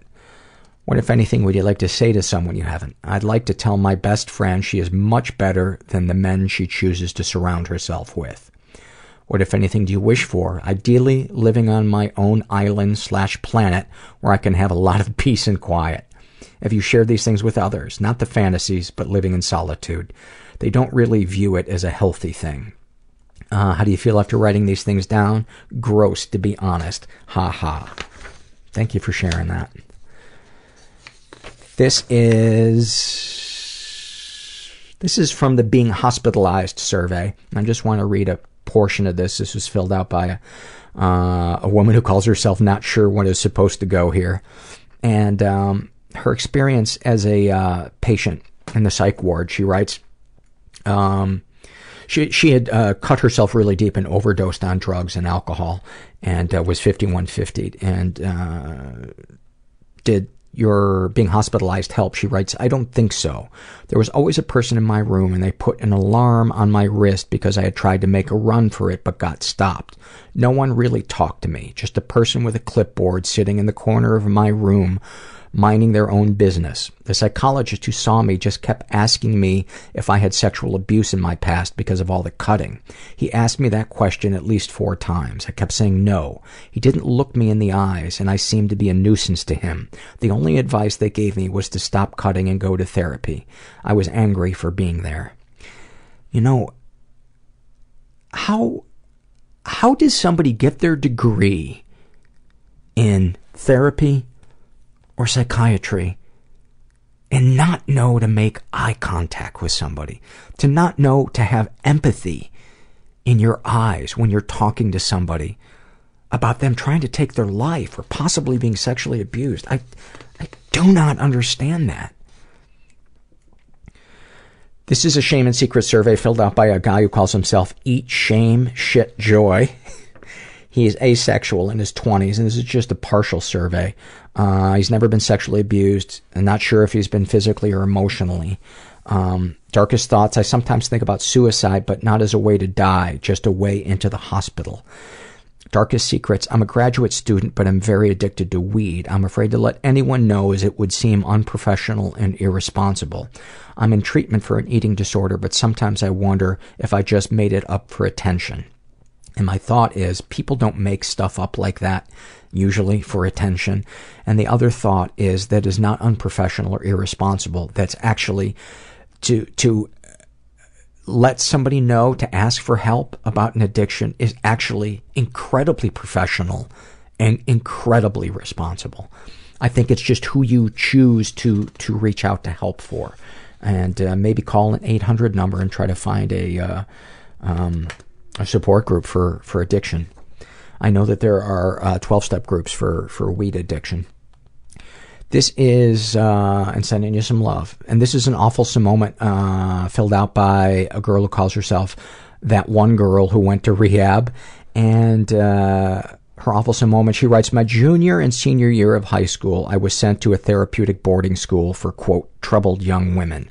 Picture 60 crazy, hormonal teenage girls in a treatment center for 2 years who don't want to be there. After I'd been there for a few months, one of the girls decided to artistically express her distaste for the institution. Using her own feces as a medium, she would create abstract works of art on the bathroom walls. Her diverse range of work varied from beautifully detailed landscapes of shit to original and thoughtful quotes such as, you guys are all fuckers. This selfless vigilante was deemed the poop smearer, or sometimes more fondly, poopcasso.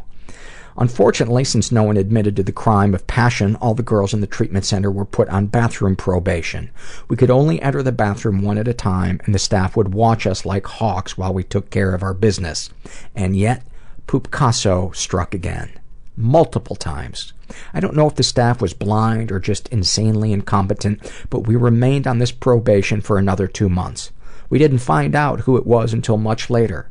After a few of the girls graduated the program, we received a letter from one of them in which she revealed her true identity.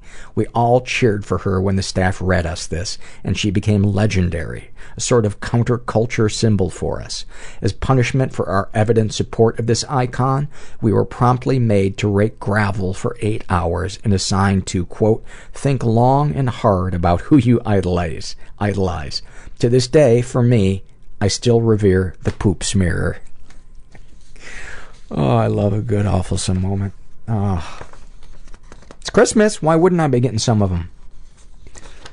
This is a shame and secret survey filled out by a guy who calls himself Rusty Jim. He's straight, in his 20s, was raised in a slightly dysfunctional environment, was the victim of sexual abuse and never reported it.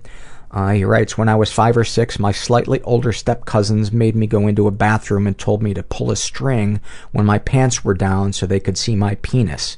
I kept pulling the string without my pants being down. Eventually I went into a shower and actually pulled my pants down, and my cousins, quote, walked in. After that, it gets gray. I seemed to always be around my mom when she was naked or half naked. When I was in 2nd grade, I saw most of her vagina in the bathroom. This led to lots of gross sexual feelings towards her in my teen years.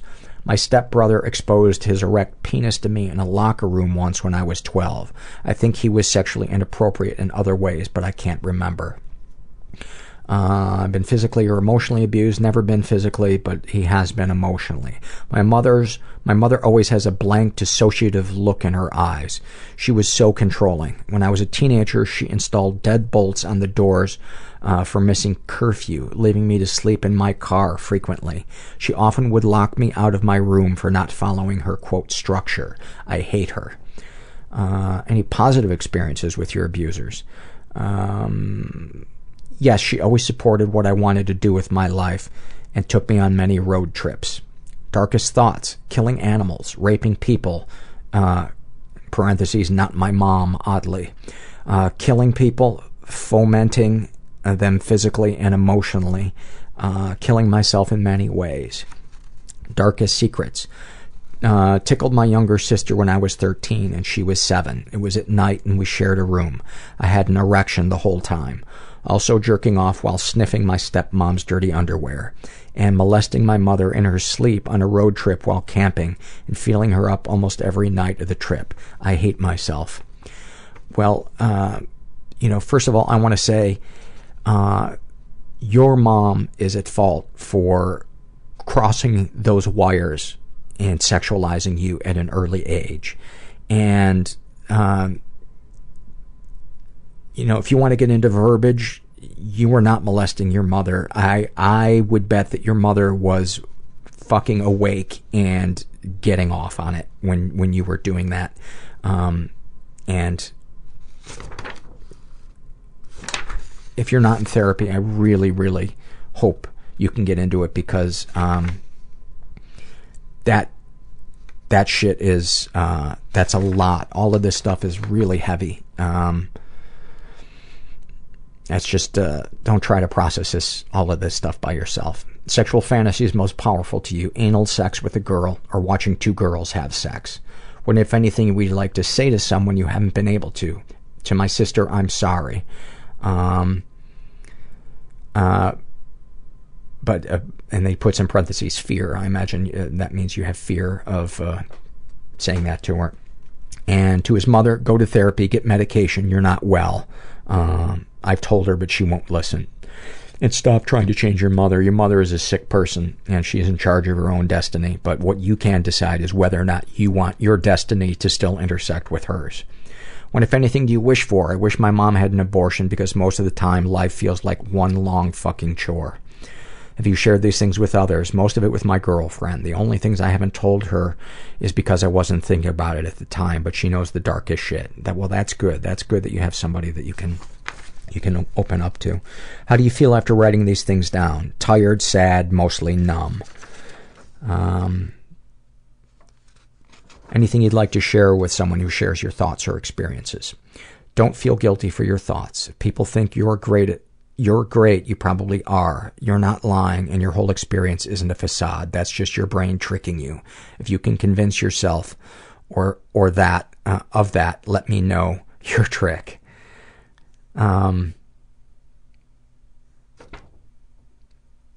Oh, this is good. My girlfriend and I love the show. She recently filled out a survey and is going back to therapy, and I want to start, and I'm looking into it seriously. Good. Well, follow through on that, buddy, because you deserve it. You deserve it. That was some fucked up shit that was going on in your house. This seems to be the Incestapalooza. I know occasionally we have those shows. And this one's pretty heavy. If you're tired, this is our last heavy survey. But this one has a lot of incest stuff in it. And so if you're tired of it, you might want to fast forward.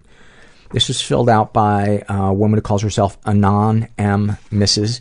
She is pansexual, in her 30s, raised in a pretty dysfunctional environment. Ever been the victim of sexual abuse? Yes, and I reported it. She writes, before I was sexually abused by my foster brother and sister, I had a couple of brief encounters with my biological brother and my cousin that seemed pretty innocent.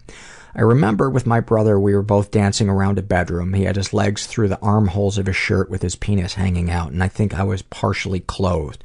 Like I said, this part seemed innocent, but that encounter was cut short as my biological father stormed in through the door and started beating my brother brutally in front of me.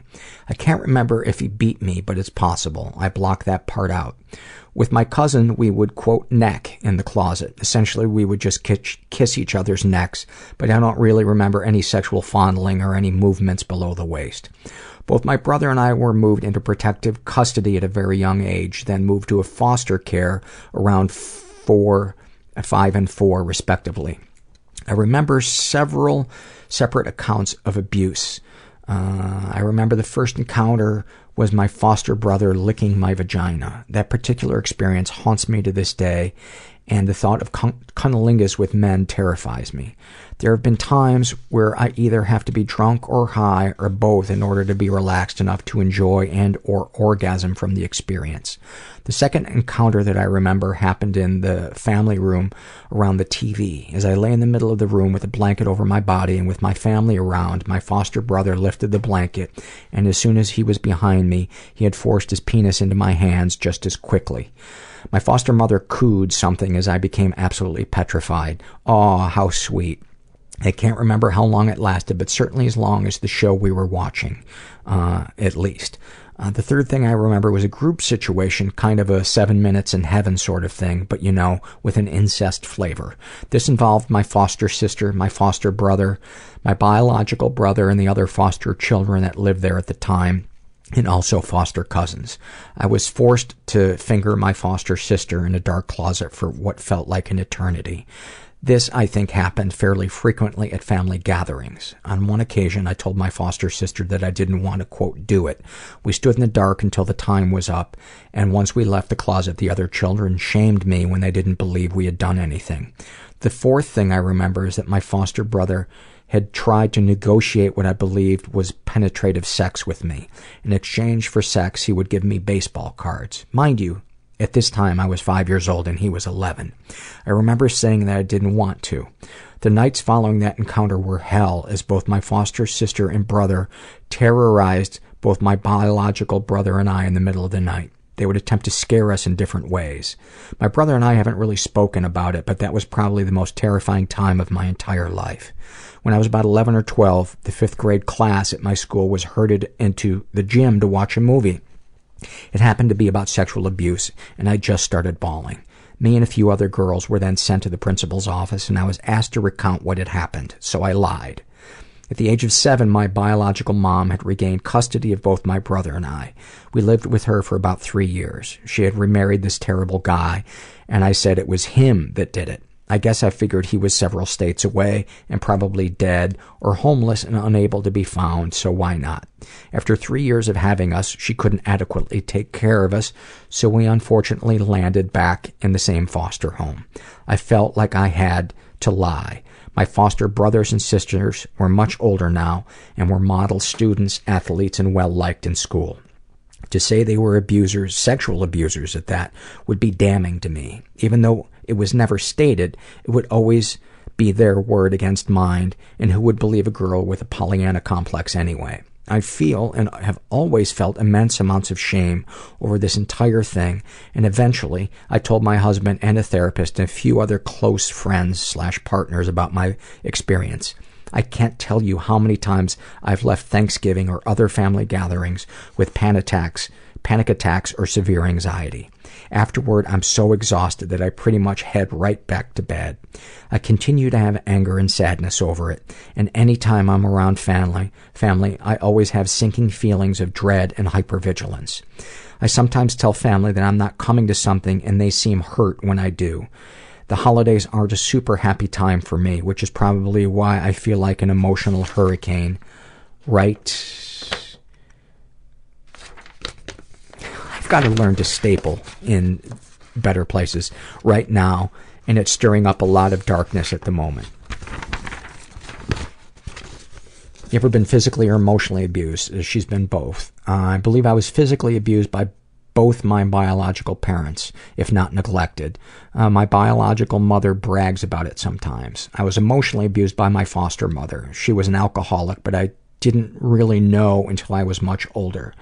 She would compare me often to my foster sisters, her biological daughters, who were much skinnier, more athletic, and more popular than I was.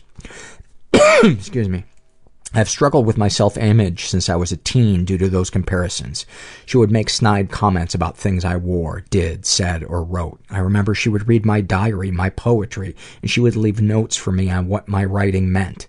I had no sense of privacy or sense of self. In fact, I have anxiety about writing to this day, even though it gives me an outlet to let go of some of the things I'm feeling. Fortunately, poor choice of words, I wasn't the only one on the receiving end of her abuses. She would frequently tell my foster brothers they were dumb or lazy. My biological brother wet the bed well into his teens. He was constantly infantilized in front of us and called lazy for his bedwetting. We were all shamed in some way. If it wasn't our laziness, intelligence, or other qualities lacking, it was our unwantedness. None of our families wanted us. They left us and didn't want to care for us, and if they did, it was only when it was convenient for them. Talk about building connection. To say the least, I have very few strong bonds with any biological or foster family members. Any positive experiences with your abusers? My foster mother was supportive of my involvement in art, theater, and music in high school. She would also say she thought I was pretty without makeup. However, when she would make horrible comments about my weight or clothing choices, it seemed to negate anything good about what she said. Darkest thoughts. I have had fleeting thoughts of suicide, more recently due to some hormonal imbalances which have been diagnosed and currently managed. I used to think about slitting my wrists a lot and had a fascination with murders, as in I wanted to be murdered. I still have a fascination with serial killers and have watched many documentaries about heinous crimes against humanity and mass murderers and murderers. As a teen, I wanted to run away. I thought about prostitution and didn't care much about what happened to my body.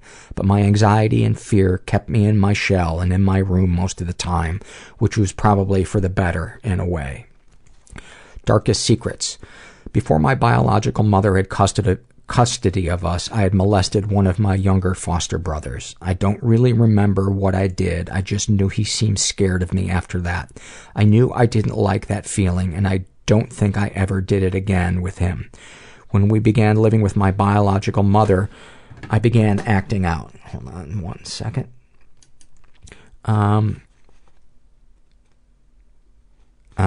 When we began living with my biological mother, I began acting out. I once pinned down my biological brother and had him penetrate me. I was 7 and he was 8. I feel absolutely horrible for it. Another thing I feel horrible about was using our dog in this manner. I stopped doing that after those one-time occurrences because I felt so horrible about myself. I didn't know what to do with myself, so I just kind of shut down my sexuality at that point. I don't know how or why. I just had a switch in my mind that just said this is wrong and felt I knew it deeply. Once there was an investigation into my foster mother's abuse. My youngest foster brother had told someone that he was being emotionally abused, and social workers came out and talked to us about it. All of us lied and said it wasn't happening.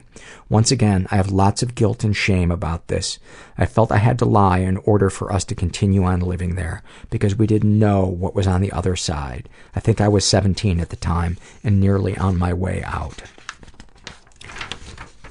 Sexual fantasies most powerful to you. I have heavy degradation fantasies. Spitting or otherwise marking territory, but not scat, because that's just too much mess. I still feel pretty disgusting about it, but humiliation and degradation are huge turn-ons for me. I have a fantasy where I lead someone to an old, disused public bathroom, a place where the cleaning schedule hasn't been adhered to, and make them clean the toilet seat with their tongue. I have on occasion role-played incest and rape where I'm both the abuser and the abusee. I have also actively engaged in practicing BDSM regularly with other consenting adults. That makes me feel less disgusting and more normal somehow. What, if anything, would you like to say to someone you haven't been able to? I don't know where I'd begin. I'm not the best with spoken words, but I think I'd like to tell them that I feel screwed up because of their perpetrations. I want to know who did it to them, who made them feel so worthless. I struggle with intimacy and love and knowing what it feels to be loved and appreciated as a human being. Even though I feel more, quote, normal now, I still feel like a part of me was stolen through years of physical and emotional torture. What, if anything, do you wish for? I wish for peace for everyone involved. I don't want this pain anymore, and I'd like it to not have so much power over me sometimes. Have you shared these things with others? I have shared these things with some close friends and with my husband and a therapist. It prompted some of my friends to also share their experiences with sexual abuse. My husband has, over the course of 16 years of being together, told me to go to therapy. I think he just felt ill-equipped to take on that much pain. I finally did when I was 28. I went for about 10 to 15 sessions and just couldn't do it. I was doing EMDR, which is a type of therapy for people with PTSD, and I found it just left me exhausted and not feeling any better about the abuse when I left. I just felt even more horrible about myself and began to be more critical, more hypervigilant, and more defensive afterwards. You know, I have heard that for some people, EMDR can kind of backfire on them, especially if they are rushed into immediately talking about the most traumatic situations. But, you know, my thought is reading this is I would not give up on therapy. I would not give up on therapy, and I would definitely look into some type of incest survivor support group. How do you feel after writing these things down? I feel like I've just dropped down a 10-ton book of my life in front of a bajillion people, and that feels really vulnerable. And I have to say, and it's really beautiful, because you experienced some of the worst abuse I've ever come across, and that, you know, you're shaming yourself for the things that you did to other kids too when you were a kid, but those ripples are coming from what those adults were doing to those kids. And I hope you can forgive yourself and find intimacy because you deserve it. You deserve it. And thank God you have people that you can talk to. Is there anything you'd like to share with someone who shares your thoughts or experiences? The only thing that helps is talking about it. Not only can you get the validation you need to move on from it, but you can also begin speaking about this with less emotion. Crying has always been a problem for me, and I notice that the more I tell my story, the less likely I'm going to cry and feel shame and feel bad about myself for telling, and the more I begin to feel brave and like a survivor rather than a victim. Thank you very much for sharing that. And, you know, she had emailed me previously, so this wasn't the first time I read about her story, but in her email to me, and what she didn't share in the survey is that she has been struggling with feelings of guilt about going to family reunions because she feels like she's a bad person, or their feelings are hurt if she doesn't go. And to which I said, don't go. Fuck them. Fuck their feelings. They're on their own trajectory. It's time for you to start taking care of yourself. And if you don't want to go, don't do it. That's one of the ways that healing can begin, is to advocate for yourself. And it's self-advocation. Is that a word? Is a muscle. And it starts out pretty flabby, but once we start taking care of ourselves, that muscle gets strong and it becomes easier to do, and that guilt gets to us less. But sending you a big hug and some love.